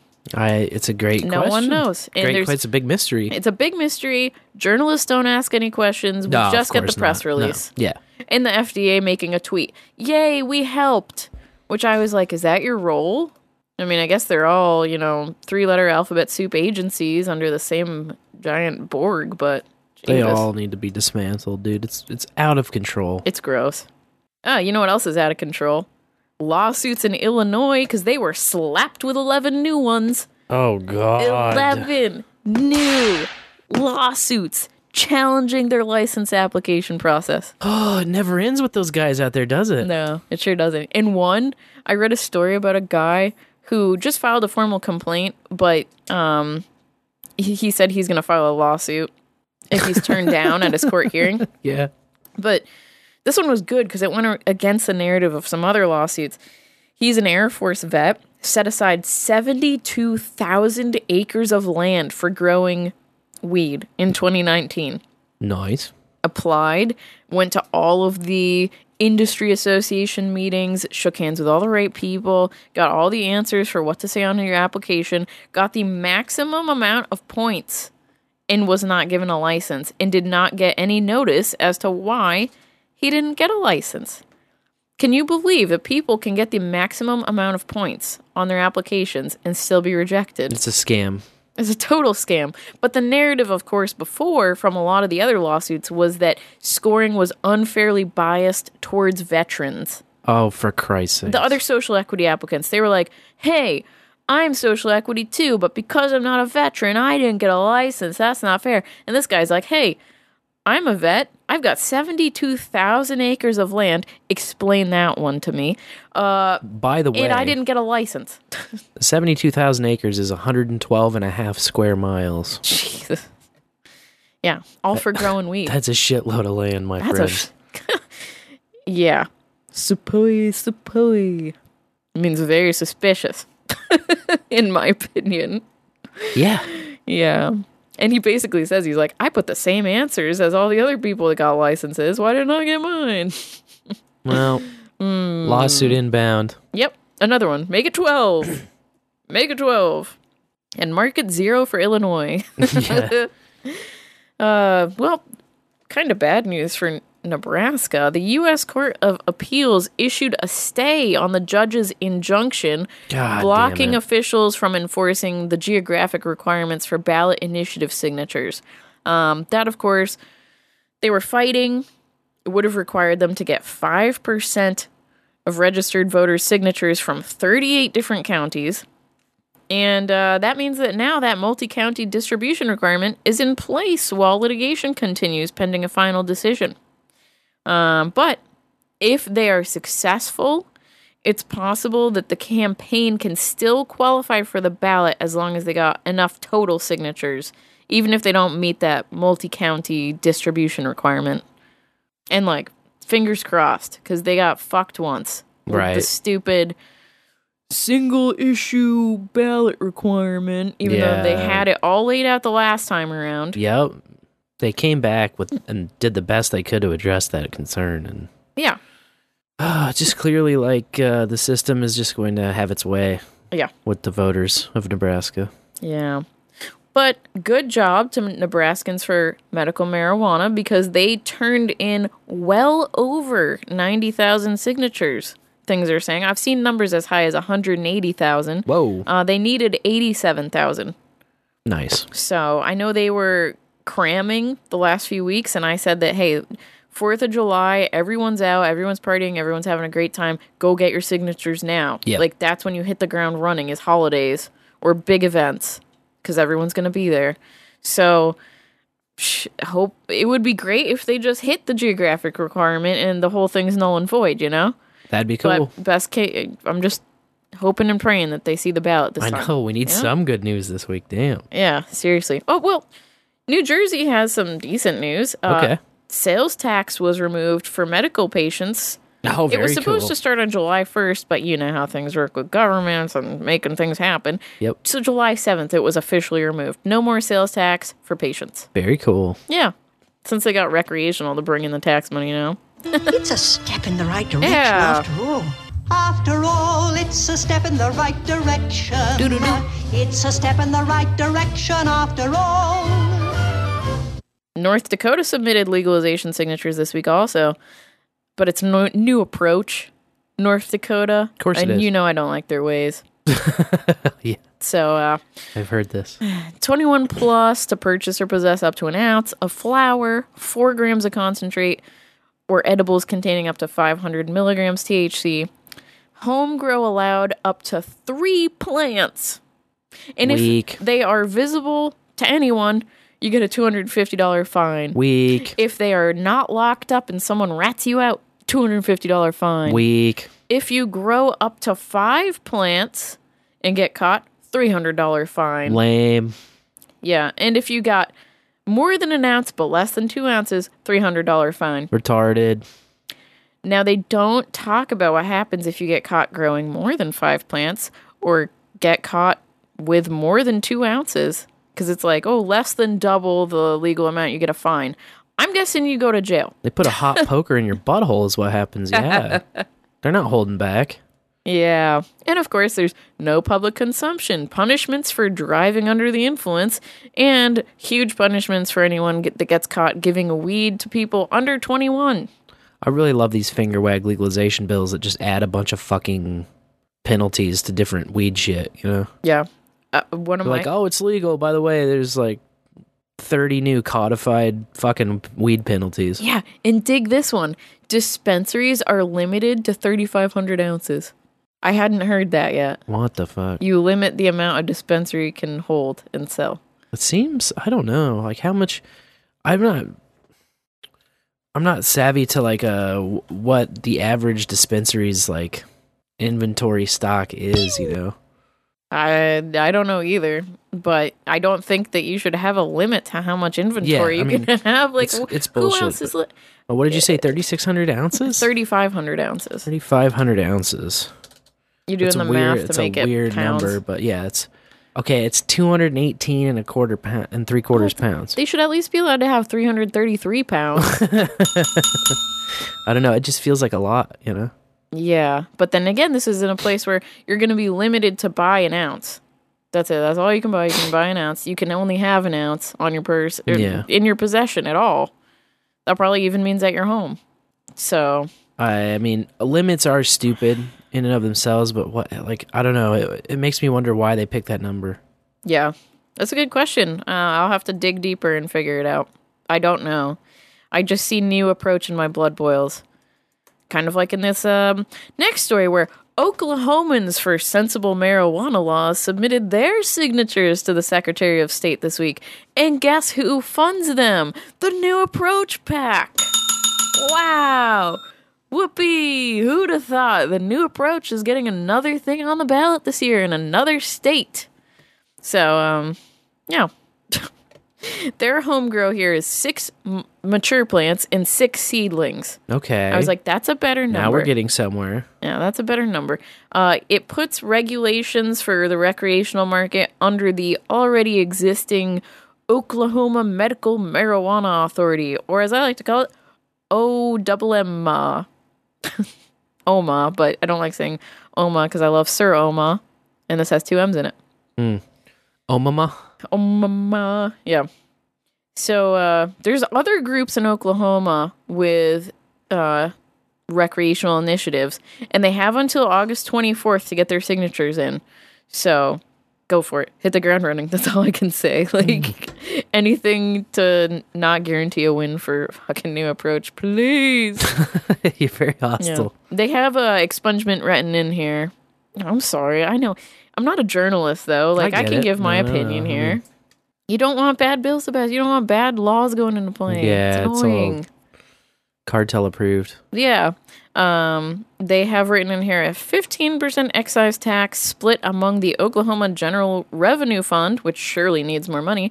Municipalities that allow dispensaries, they get a cut. School districts, they get a cut. Court systems, they get a cut. And drug treatment programs. Everyone gets a piece. Damn, that's sounding like a behind the scheme's value tag right there. Yeah. Carving out a slice for everybody. Yeah, they still... Problem is it's not voluntary. Exactly. Yeah. They didn't beat Booberry's number either. Nah, That's only 1, 2, 3, 5, 6, 4 or 5 things. These people are amateurs. Total amateurs. They hold no candles to the Mothman. Of course, different, punishments and laws being written in, especially if you get caught selling or giving weed to anyone under 21. And I just want to reiterate, in America, an adult is someone who's 18 plus. Right. So 21 just pisses me off all the time. They're trying to change everything to 21. The alcohol number, but it's so stupid. Yeah, go to war and die for your country at 18, but don't you dare take a sip of wine or smoke a joint. In Pennsylvania, Governor Tom Wolf signed House Bill 331, which protects banks, credit unions, and insurers from doing business with legal weed companies. I thought that was very cool. Sure. Don't wait for the Safe Banking Act and, Congress and shit. Just do it yourself in your own state. Mm-hmm. Every legal state should be doing this. I agree. In Elgin, Texas, the city council voted to put decrim on the November ballot instead of enacting the reform immediately themselves. Which, power to the people. Go out and vote in November, I guess, if you want decrim. And finally, a story I thought was interesting. Charlotte's Web Holdings full spectrum CBD extract was approved by the UK's Food Standards Agency. It's like England's FDA. Wow. Yeah, they submitted a novel foods application, which means like things that not everyone is going to eat all the time. And now it's advancing to the safety assessment phase. So there you go, Charlotte's Web.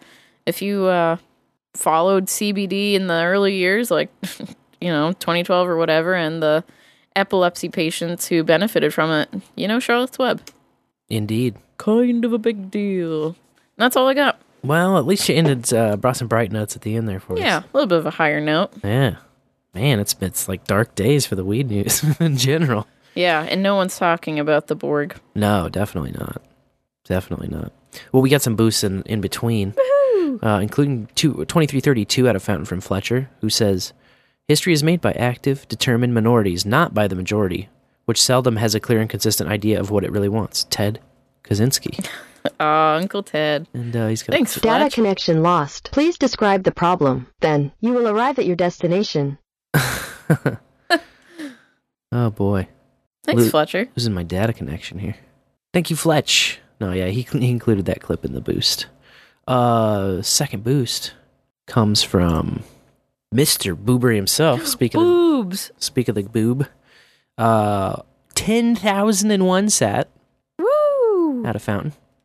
Oh God, Betsy, I smoked the reefer. I'm mad. I'm gonna have to murder 77 people after I knock out all this plate glass. Yeah, weed really has that effect on young men, doesn't it? Yeah. It's crazy. Reefer madness all over again. And 4848 just came in. You might have heard the pew.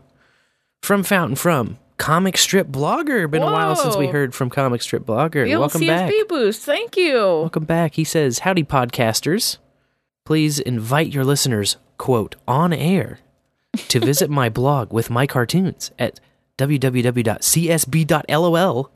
and send me episode number and timestamp when you did it so I can tweet/toot clip with it. Yo! Done and done, sir. So many ISO. ISO, and I can clip it on Fountain and send it to you. How about that? How about that? How about that? Yeah, well done. Interesting. I saw him tweeting about that, so I was like, hi, hey. He was like, I need podcasters who read Boost on air. Oh, like, yeah. Like, well, that's something about this show, friend. We read Boost on air. Yeah, sounds like bowl after bowl. Speaking of bowl after bowl, every week, our buddy the Rev, Cybertrucker, Sir Rev Cybertrucker to you and me, he is always bringing us a new metal moment. And I have the latest right here. All right.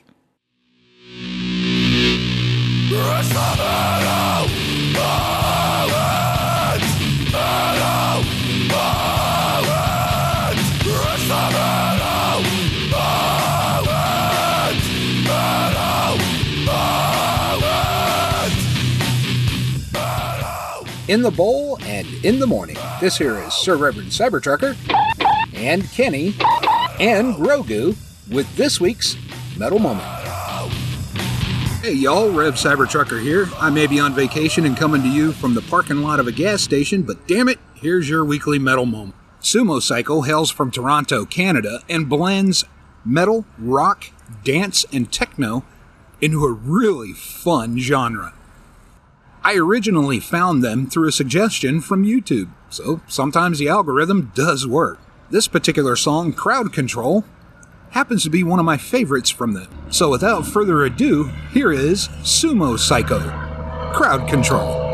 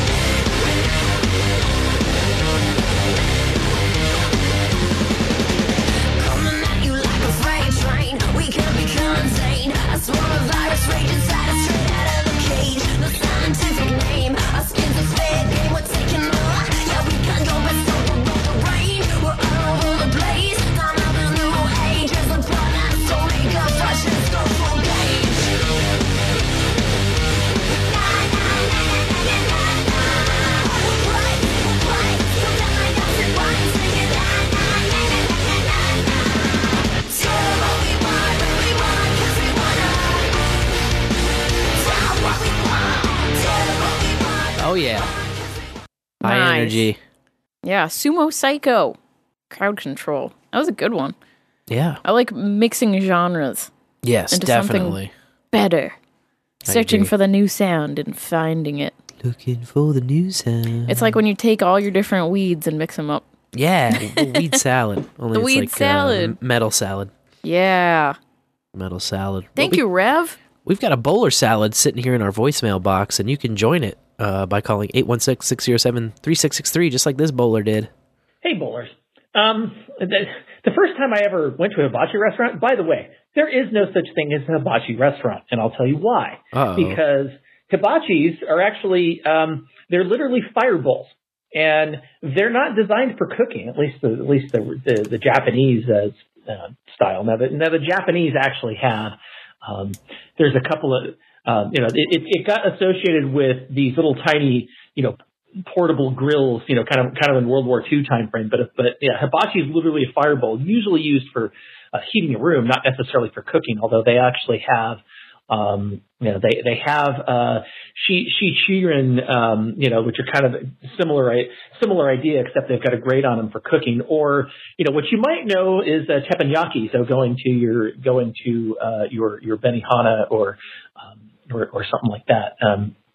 And so nobody's been to a hibachi restaurant because they're not really, because their hibachis aren't really, proper hibachis aren't in a restaurant. But you've probably been to a teppanyaki place, and I don't even remember the first time I went to one because I've been to them a lot. The last one I went to was probably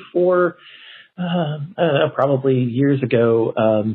Or a few years ago with the Not Soon Enough X and the family. But that's about, and it's a local place where I was living at the time. And that's probably the last time I went. They're definitely fun places, and the food is usually pretty good. I'm always I'm about the grilled steak and shrimp myself. Hell yeah. I don't eat the carbs necessarily, but this is but that was the first time it was the last time I went. I don't know about the first time, because I said I probably did it maybe I did it as a kid or something. And I think the place I remember, when I lived in the Bay Area was, I went to Benihana, but I think I also went to House of Genji, which is a place in San Jose. But anyway, I don't know. Maybe Phoenix and I will go to one of these places at some point. I don't know if there's one around where we live, but I'm sure we'll find one at some point. There you go. In the bowl, y'all. In the bowl. In the bowl. Phone boy, the expert here. Teppanyaki grill. Come on. Come on. You don't do hibachi. It's not a thing. All right. I hear you. My restaurant name lied to me. It probably is the source of more than just our confusion. What the fuck is a hibachi grill? Outlook for finding the one in Tennessee not so good. Yeah, I guess not. Kidding. Yeah. Hey, this is East Tennessee. We don't do no bullshit. We need no roller rinks. No goddamn hibachis. We don't get down like that. All right, well, cheers, Sir Seat Sitter. When you come to Kansas City, maybe instead of going to a barbecue place, I'll take you to a teppanyaki grill, let's say. Even though I think it says hibachi grill on this restaurant. I'm thinking maybe that's just the name of the restaurant, Yeah, maybe. I don't. It's like a tagline, Spence. Kind of like when you go to the Happy Tiger, they don't have like a tiger in there, Yeah. It's not waiting to devour you. Maybe I don't know. That's the thing. I'm no expert. No, me neither, and I don't speak Japanese, so. Yeah. Too bad. Maybe this next caller does. Yeah. Well, the first time I ever had, I guess, there's the Korean barbecue places, and they've got a little hibachi thing going. They bring out that plate of meat and you cook it yourself. Oh, you cook it yourself? I think I've been to one of those, actually. You guys are the Hog Story that had that drop about that. It's a pretty good piece of meat. I think, must have been Hog Story. But that's, sounds like a good drop. The first time I ever ate off a hibachi, I had to be really young because, in the 70s, I think they were gone by the 80s. Maybe it was a little bit into the 80s. There was a hibachi grill that was really popular, a charcoal grill that was kind of open, like an open pit almost, and then you just had a grate that you had little teeth that you could raise and lower the height if you stuck the grate or the grill inside those teeth at different height levels. And I think they kind of copying the concept of a pit that you're cooking over that would be either kind of like a wood that you cook down to coals or a hardwood charcoal that you make yourself or buy or whatever. But the first time it would have been probably the early 70s or so. But the old style of those were kind of dangerous because they were a really low grill and they're kind of meant to be set on top of almost like a table or something like that. And I remember just because of the nature of them, I thought there was a lot of fires and stuff. I know they still make them to this day, but worth it. I haven't ate off of one in probably since back then. And I know they were the culprit at many tailgates when people would cook with those, and the coals were so exposed. And I know a couple times they had them where people slid them underneath cars too, which was stupid. Jesus, catch the car on fire when you tailgate. I know out in the Detroit area, they totally banned any charcoal at games, even though it was mainly those hibachi grills. So bunch of juggalos with hibachis under their car that we would hide a grill on and just have other stuff going. And usually, I don't think we ever got caught using charcoal at a tailgate. But yeah. Anyways, that was. And then when probably about maybe 6-7 years ago, it was the first time I actually went in to a Korean barbecue place by work that has you order the tray of meat and you pick your meats out, and then you got the little grill in the table and you sit there and grill them yourself, and got sauces and stuff, and really good. It's really good. Really good. Yeah, I was reminded of at the Chinese place, they used to, if you order like this pork skewer or beef skewer, and they'd bring them out on this weird little iron pot that has like a flame in a can under it, that like canned heat shit under it. Yeah, those are good. It's when when he was saying you grill it yourself. Yeah. Oh, we have a follow-up, because I guess that was cut off. It was so natural sounding, it didn't sound like it got cut off, but that was the 3-minute hit. Really, really, really good. I just called back to say, in the bowl! Hell yeah, in the bowl! He wants to get his in the bowl in there. I should have known it was cut off because of that. Yeah, makes sense. Makes perfect sense in retrospect. Perfect sense, just like this next caller. Oh boy, it's a Tuesday. In the bowl, Spencer and Laurie. In the bowl. It's your friendly neighborhood something or other, blah, blah, blah, blah, blah, Christian Battles. Anywho, just got done running, and I looked at the time, I'm like, it's Tuesday, because I don't normally run at the Tuesday, and all of a sudden I'm like, I got a call. Anyway, yeah, so, hibachi grill, I think, or something like that. Yeah. I mean, there's that episode of The Office, where, like, Andy and Dwight and Michael, they all go out, and, like, Andy's trying to get Dwight's job and stuff like that, and then, like, Dwight has to sit farther down the grill and stuff like that. And then Andy and Michael take home the two gals, or take the two gals that work there to their work party. But anyway, yeah, so I've never actually been to one. The only thing I've ever really been to, I guess, was they kind of cook in front of you, but not like at your table. It was just like Mongolian barbecue. Yeah. Sort of deal. Similar. Which is quite scrumptious and yummy. Yeah. I'll have for a couple of years now. But anyway, so the answer is never.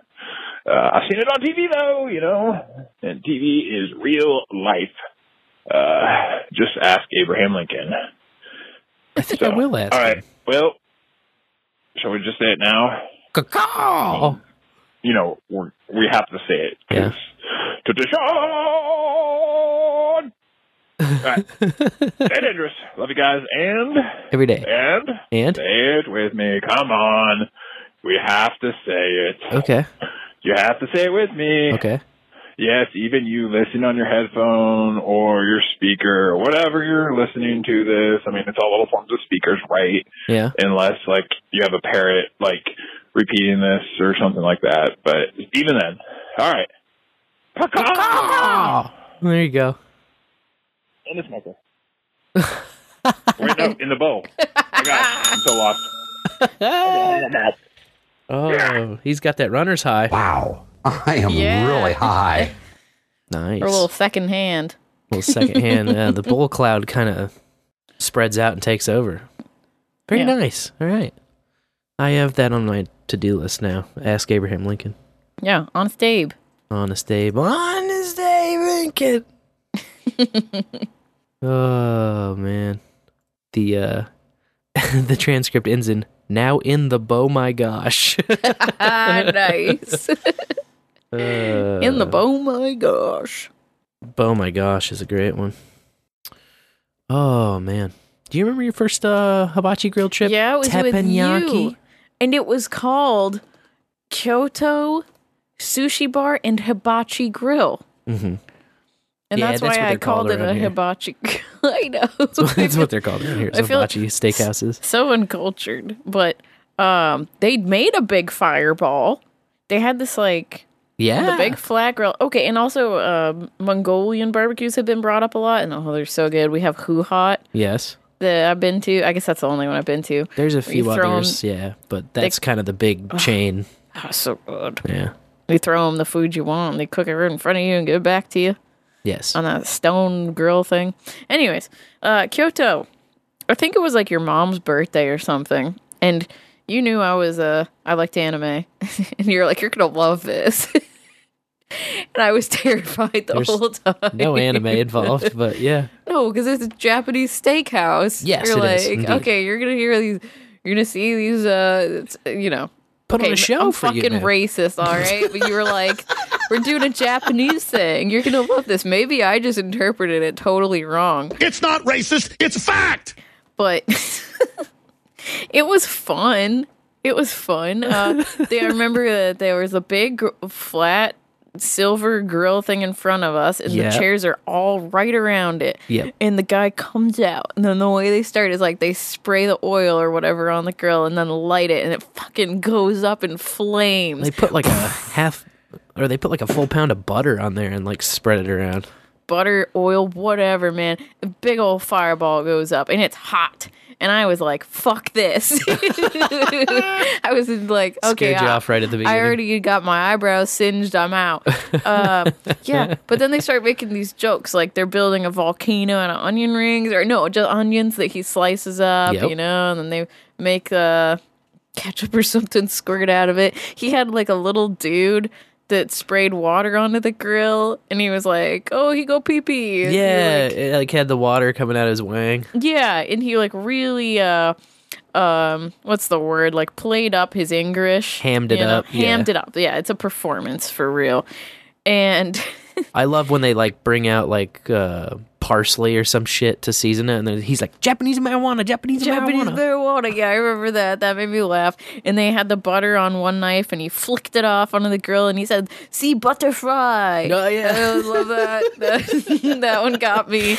But then they do this thing where they like want to like throw food into everyone's mouth. Hell yeah. And I'm not about that. The best part. Best part. My spatial awareness sucks, okay? So I will never catch food in my mouth. We like sports and we don't care, who knows? Dude's like, let's try it again. And I'm like, let's not. But he tries again, and there's like 3 pieces of perfectly fine shrimp on the floor. And I'm like, can you please stop wasting it on me? Like, you're not going to get it in my mouth. I might be able to catch it with my hand. But like, my face and spatial awareness is just non-existent. He kept on, like, he took the shrimp and started just chopping off little bitty pieces just to keep trying on you. He must have flipped like 8 pieces of shrimp. And I was like, please stop. No, I don't.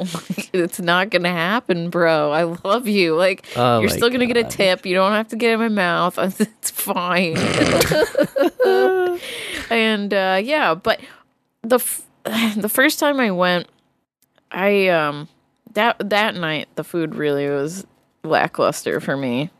The performance was fun, but like I don't know. I hate saying that. I feel like downer, but it was bleh. But the last time we went, the steak was fucking-licious, man. Oh, they nailed it out of the park. Like it was just a rough night, I guess, that first time. And the shrimp was like chewy. I remember that first time. I was like, "Oh, this shrimp was too chewy. I don't really like that."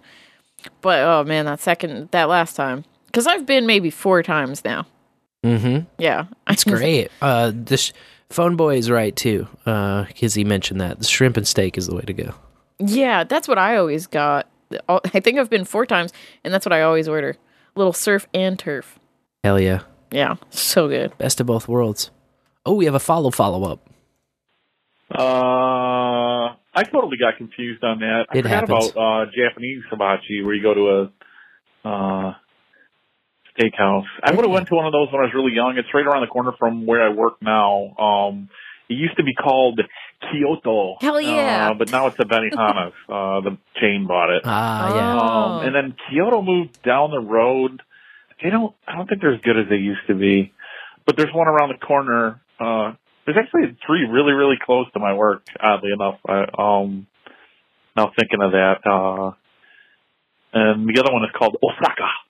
But I haven't been to that in years. But I remember the first time I went with my parents to this Kyoto, and they put on the whole little show with the volcano, yeah, onions. Required. And, what's what's extra? I can't remember what's extra. Something was extra all the time. Some fried rice or something like that. Oh, yeah. But yeah, it's always a fun experience. Then he'd throw the shrimp around, land in his hat, land in his pocket. The hat catches are great. Like, I don't want that shrimp that you just had in your pocket and in your hat. Please. I'm fine with them. And then, yeah. Anyways, in the boat. In the boat. Bro, pocket shrimp is the best shrimp next to hat shrimp. Catching it in your hat, dude, I always wanted to do that when I was a kid. The first time I went, I think it was probably also for my mom's birthday. That was like one that her birthday spun a lot. She was into it. Yeah. And, dude, catching the shit in the hat, I was like, that is the cool. Because they wear these tall hats, you know? It's like a chef's hat, but like taller.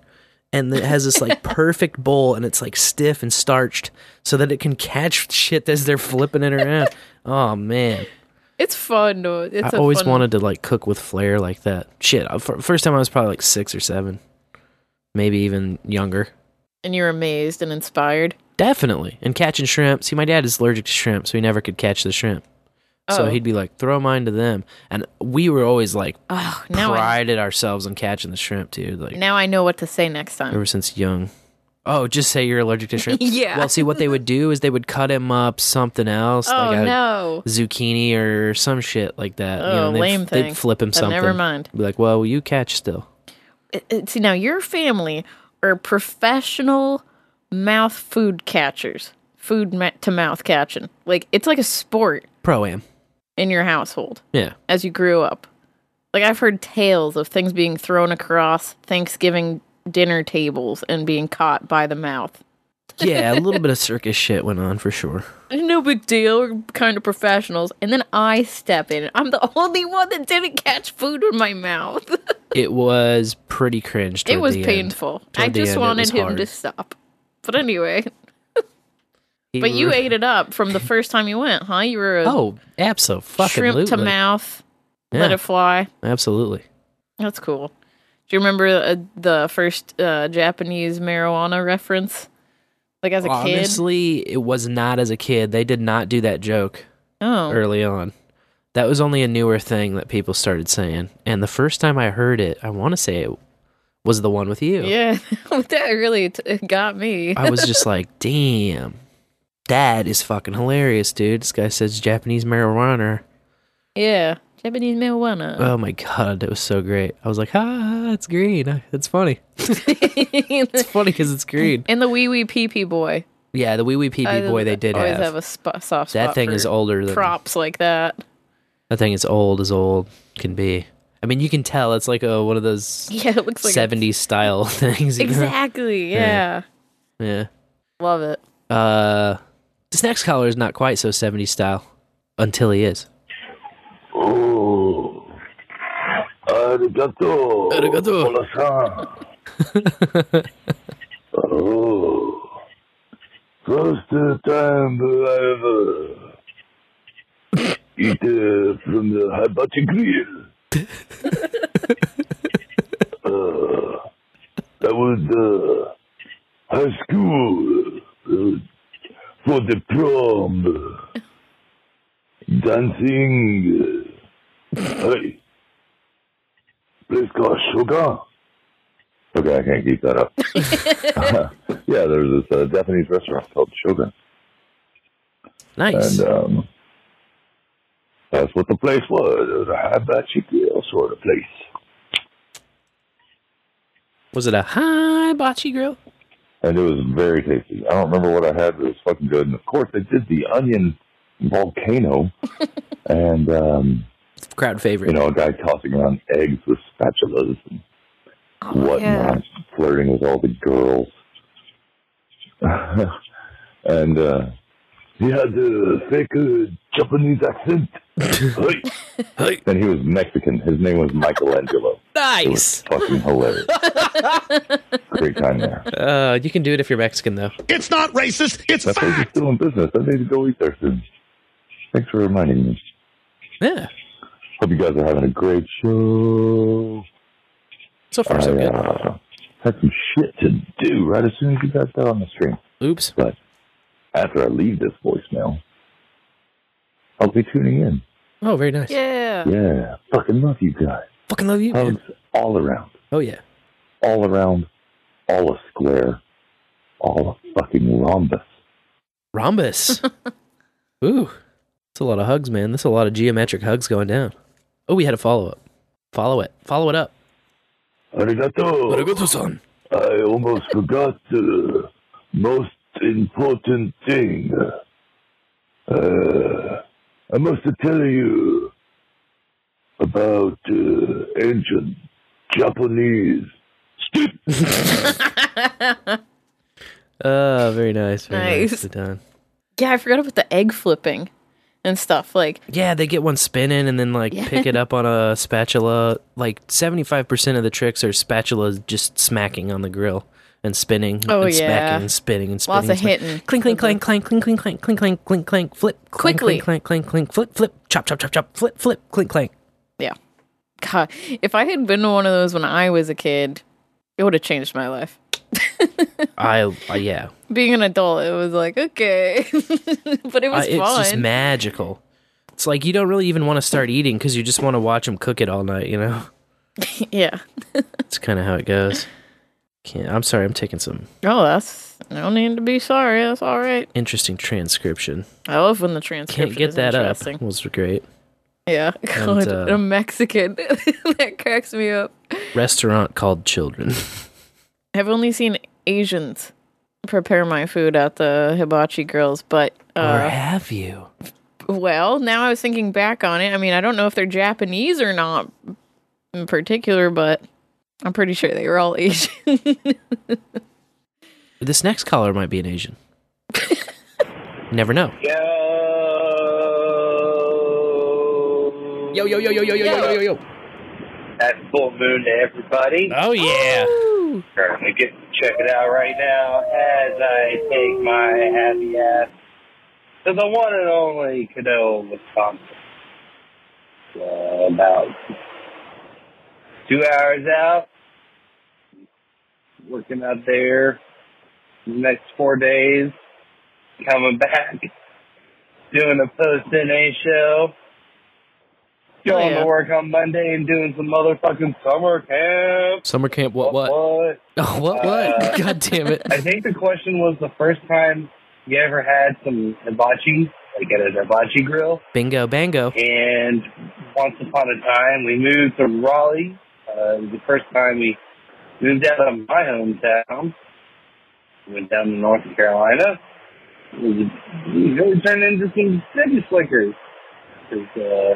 Martinsville, Virginia, it's a lot of antique shops and mom and pop video rental stores and big lots. And I think we went to the one at Crabtree Mall. I think there was one at the mall that we ended up going to. And I thought it was cool. Really dug that white sauce. Oh, he liked the white sauce. Fucking nom nom. Nom nom nom. Coincidentally enough, that's where we went, if I'm not mistaken, took a trip there for like a post, I don't remember if it was high school or community college grad dinner party thing. It was a nice circle back. X amount of years in the making. Oh, fuck yeah. Oh, fuck yeah. The motherfucking bowl, yeah. Oh, yeah. Fuck yeah. In the bowl. You're going to make me bowl. Oh, we have a follow-up. Tonight's the night of follow-ups. Oh, go! Patrick! I got caught spreading misinformation because when I said antique mall, right. What I really meant was a motherfucking flea market. Flea market. Montgomery. In a long goddamn time is a proper fucking flea market. Dude. You know what I'm saying? Just like rough, tough, dirty tables for as far as the eyes can see with just the most random happenstances and piles and junk. Yes. It would just make your tiny little heart squeal with joy. Yes. Because you know deep down buried in one of them piles is that piece of treasure just waiting, sitting there with your name on it, in the bowl. In the bowl. In the bowl. Oh, Boobs, man. Get your ass to Kansas City sometime, and we will hit the swap shop, which is right by our house, which is like an outdoor, proper fucking flea market where people just back their trucks up with their random junk shit like you're talking about. And then we will go to the Super Flea. Super Flea. Which is the fucking absolute behemoth flea market. Yeah. The greatest. It is like your dream. I promise you. And the Super Flea is where it's at. It is. It is. It was the first time I went there, I was like, holy mackerel. It's a different world. But this brought up to in my memory. Super Flea is one of those, just before we move on, Super Flea is one of those places where, like, if you ask the right people in the right way while wearing the right fucking clothes on, you could probably get a fucking tiger. Oh, yeah, for sure. Like, you can get some shit at the flea market. At the Super Flea. At the Super specifically. Flea. Yeah, at the Super Flea. That's a crazy one. It's wild. But growing up, I went to the Raynham flea market.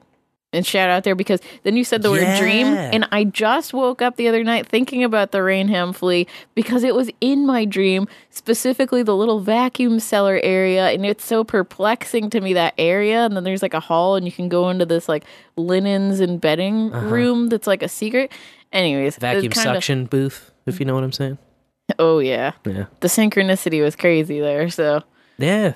Dream. Write that down. First time I ever been to a flea market. And Boob said first time I ever moved out of my hometown. Okay. I feel like we've done first time I ever moved.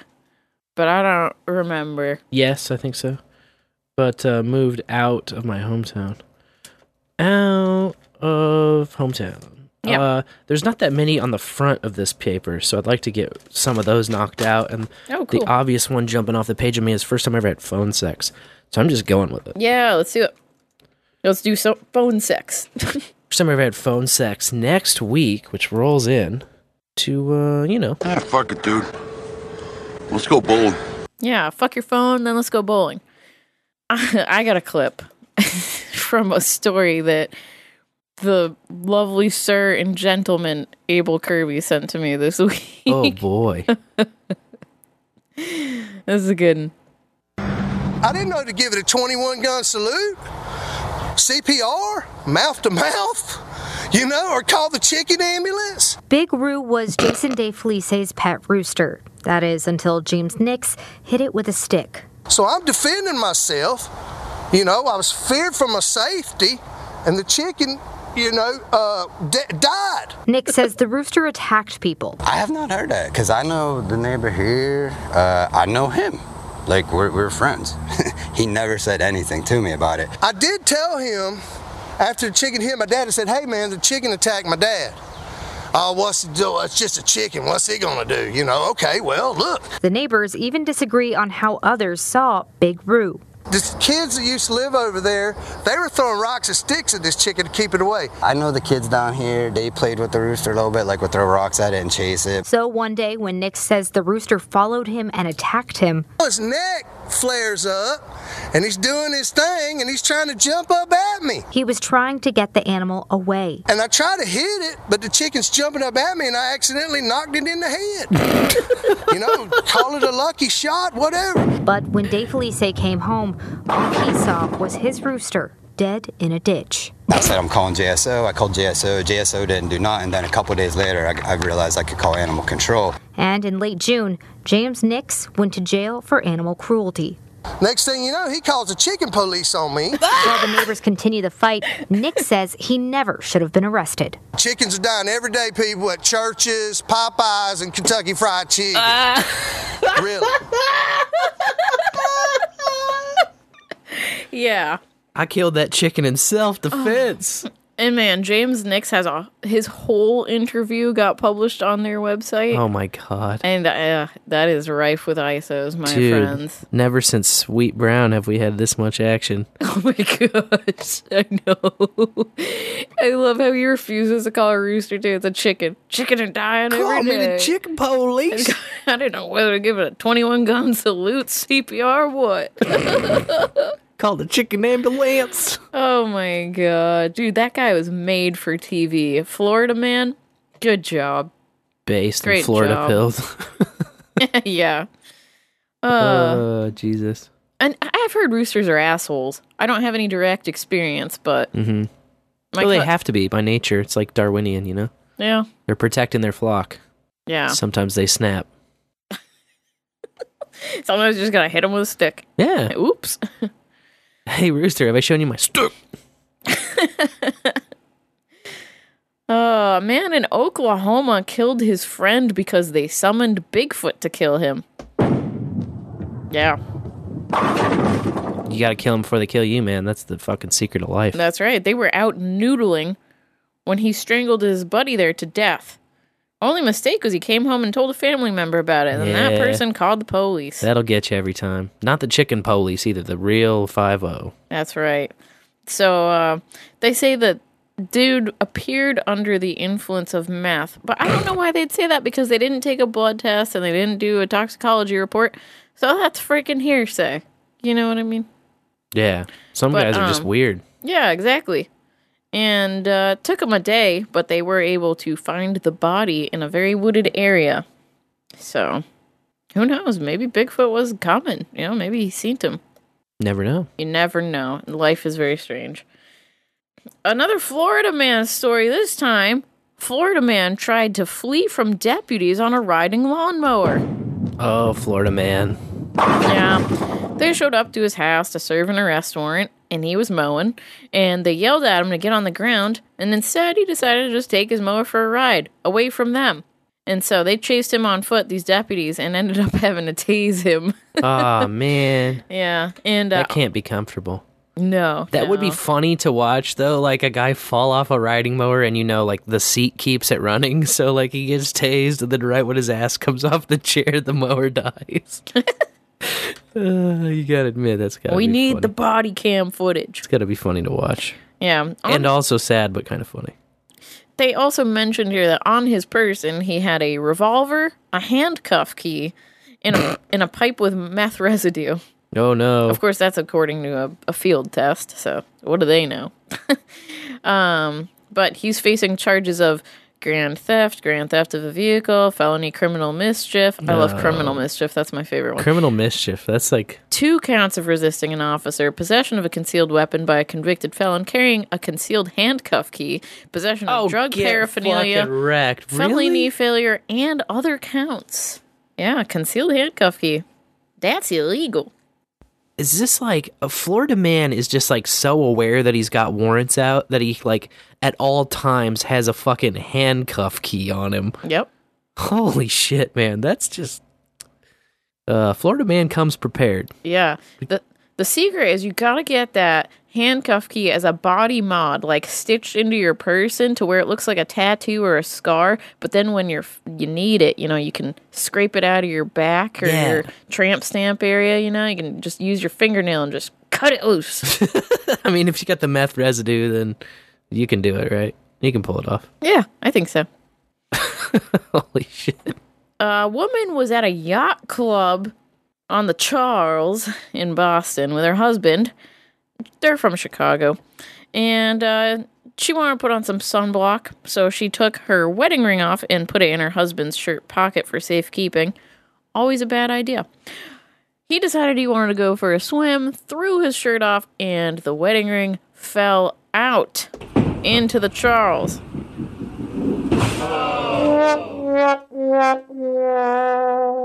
Now, there was a dive team patrolling the river that they alerted, and within 5 minutes, dudes were able to find it. Wow, that turned around quick. Yeah, they said it was laying at an angle that the diamond was shimmering in the flashlight light, you know, and they were shining it down there, swimming around.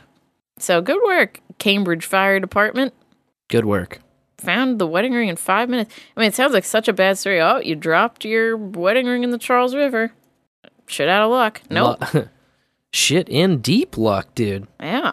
This, like, the dive squad's already in there. They're already, like, wet, swimming around. Yeah. No, they were just patrolling. Yeah. Just happened to be there. Nice. But, yacht club. Well, yeah, must be fucking nice, right? Right. That's what I thought. Must be fucking nice. Not so nice. A California woman faked cancer and forged notes to avoid prison. But then she got caught. Oh. Yeah. I guess if the story, yeah. Yeah, See, this one went the other way. Yeah, exactly. Yeah. Equal, opposite. You stay out of prison until they write the story about you staying out of prison. Yeah, she was found guilty of embezzling over $160,000 from a former employer. And then her attorney started submitting these notes that they thought were real, obviously, right? If they were submitting them, right? One would assume. Sure. And like the first one said that a biopsy revealed cancerous cells in her uterus. Another said she had to undergo a surgical procedure and that her cancer had spread to the cervix. Oh, no. And then one said, she cannot risk being exposed to COVID-19 because of her fragile state. So you can't jail her. Like, jail would be a death sentence for our patient. I see. And she avoided being locked up for 6 months. She was given a year for that embezzling. Mm-hmm. And all these notes, they claimed she was too ill to work and couldn't make restitution payments. But then, of course, when they found out that she was making this shit up, she got 2 extra years. Oh, my God. Yeah, and they found out because federal authorities decided to contact the doctors that she had named in these notes or signed off as, and they said, I didn't write that. And she was only a patient to one of those people. Damn. Yeah, so now she gets 3 years in prison. Well, at least she used real doctors. Oh, yeah. That's a great idea. Maybe we should try giving this Dr. Hugh Jass a call. Check this thing out. The problem is real doctors know real people, and it all falls apart if you're making shit up. Bro, if I was a doctor and they were like, yiggity, yiggity, I'd be like, hey, that's patient-doctor confidentiality, bro. Yeah. Call somebody else. Exactly, but that's because you have integrity. I got integrity. Yep, we sure do. A woman driving on a Kansas highway noticed a snake slithering across her windshield. Oh, my goodness. And it was hanging on her driver's side mirror. So what does she do? She doesn't pull over. She starts videotaping the whole damn thing. And for that, we thank you. Yeah. She said, I didn't want to pull over because I was afraid of being stuck on the side of the highway in the heat without knowing what to do. And then she was so frazzled by the whole thing, she missed her exit, which I blame on worrying more about the video that you're capturing while driving. Sure. And she said it was hard not to crash. I wonder why. Could it be because you're on your cell phone taking a video instead of focusing on driving? Well, there's the snake too, but yeah, the video definitely affected. It's on the windshield and it's hot. You got the AC on and all the windshield's up. Did she just flick the windshield wipers? No, of course she didn't do that. I would just have done a little bit of the spray plus a flick. I honestly think I would have just enjoyed the show. Easy peasy. I would have been like, how long is this snake going to hang on? You know? Yeah, I mean, yeah. Just keep going faster and faster until the thing is no longer on your car, right? That's what I assumed would happen.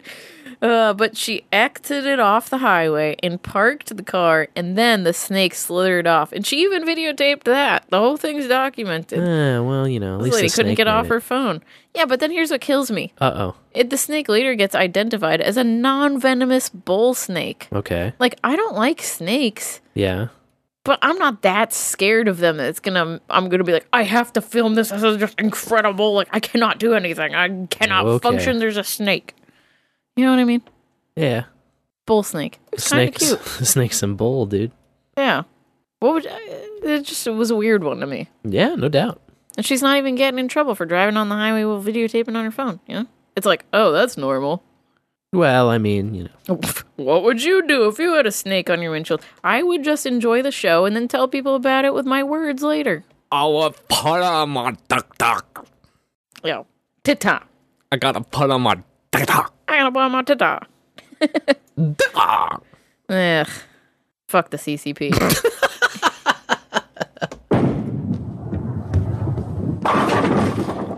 A tree in Ohio was struck by lightning this past week during some bad storms they had. I guess the storms rolled through on Token Tuesday. So, oh, shit. Yeah, bad news bears.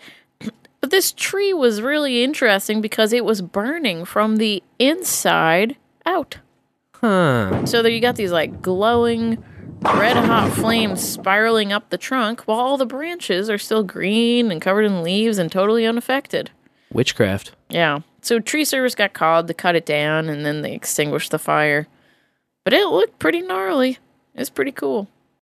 A woman in Texas was cited for an HOV violation because she got pulled over and didn't have a second passenger in the car. She said, well, I'm pregnant, so the fetus counts. Based. I said, ha ha. That's what I would have said. Because, here we go. Texas Penal Code recognizes unborn children as people, but Texas transportation obviously does not. And you know how the HOV lane fucking works. Right, you gotta have yes. someone sitting in the passenger seat. Seats, yeah. Very funny. So she got slapped with a $215 ticket and has a They slapped her with it. court date scheduled for July 20th, which she's like, well, that's right around my due date. Yeah, well, shouldn't have had no fucking funny business. Just stay out of the HOV lane. At least get a blow-up doll for the fucking passenger seat. Exactly. At the very least, man. Yeah. Just put a hat on it or something. Yeah.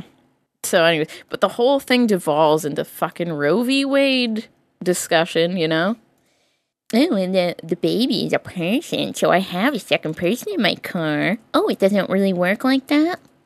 Ha ha, funny business. Yeah, You're real great. Pay the fine, bitch. I'm sorry, I don't fuck around with DOT, okay? Fuck around and find out. You get slapped with a fine. It sucks.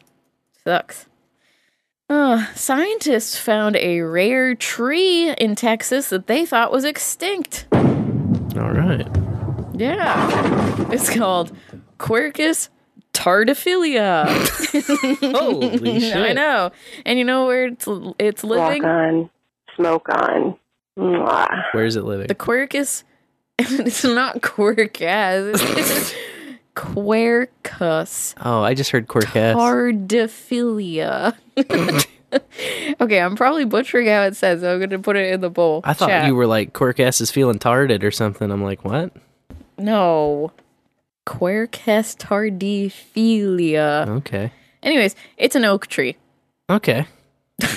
And it's in Big Bend, where I've never been, but you talk very fondly of. Big Bend's sweet. It's 30 feet tall, but they say it's in pretty bad condition because the trunk was scarred by fire and it's got some fungal infection. So they might as well still be extinct, basically.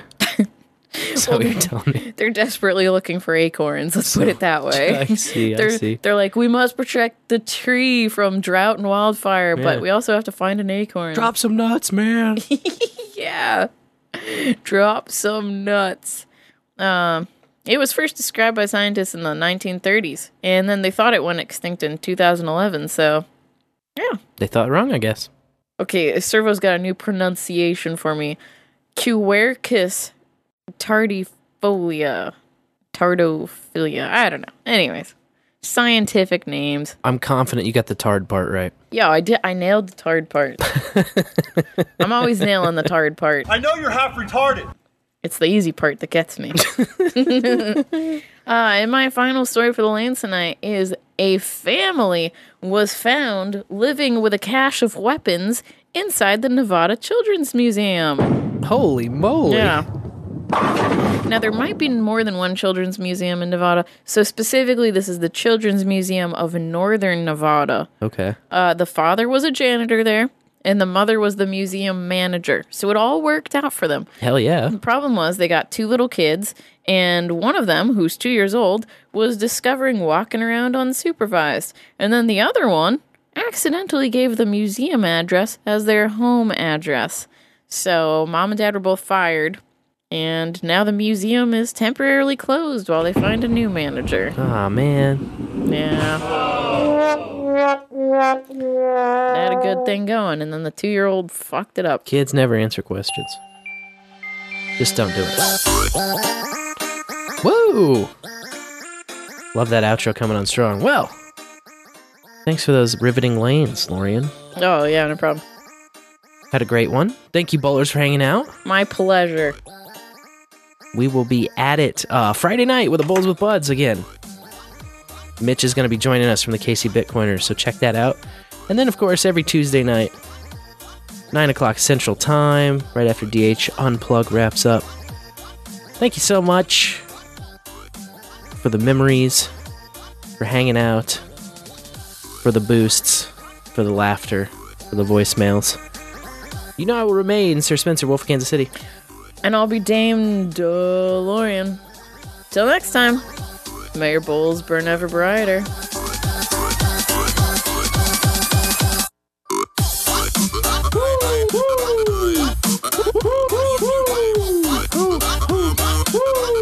You can't. That's a bad motherfucker who knows how to tie good knots. You'd love it. Yeah. Yeah.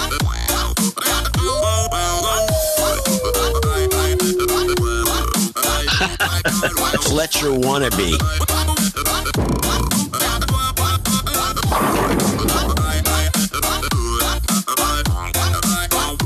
Bowlafterbowl.com.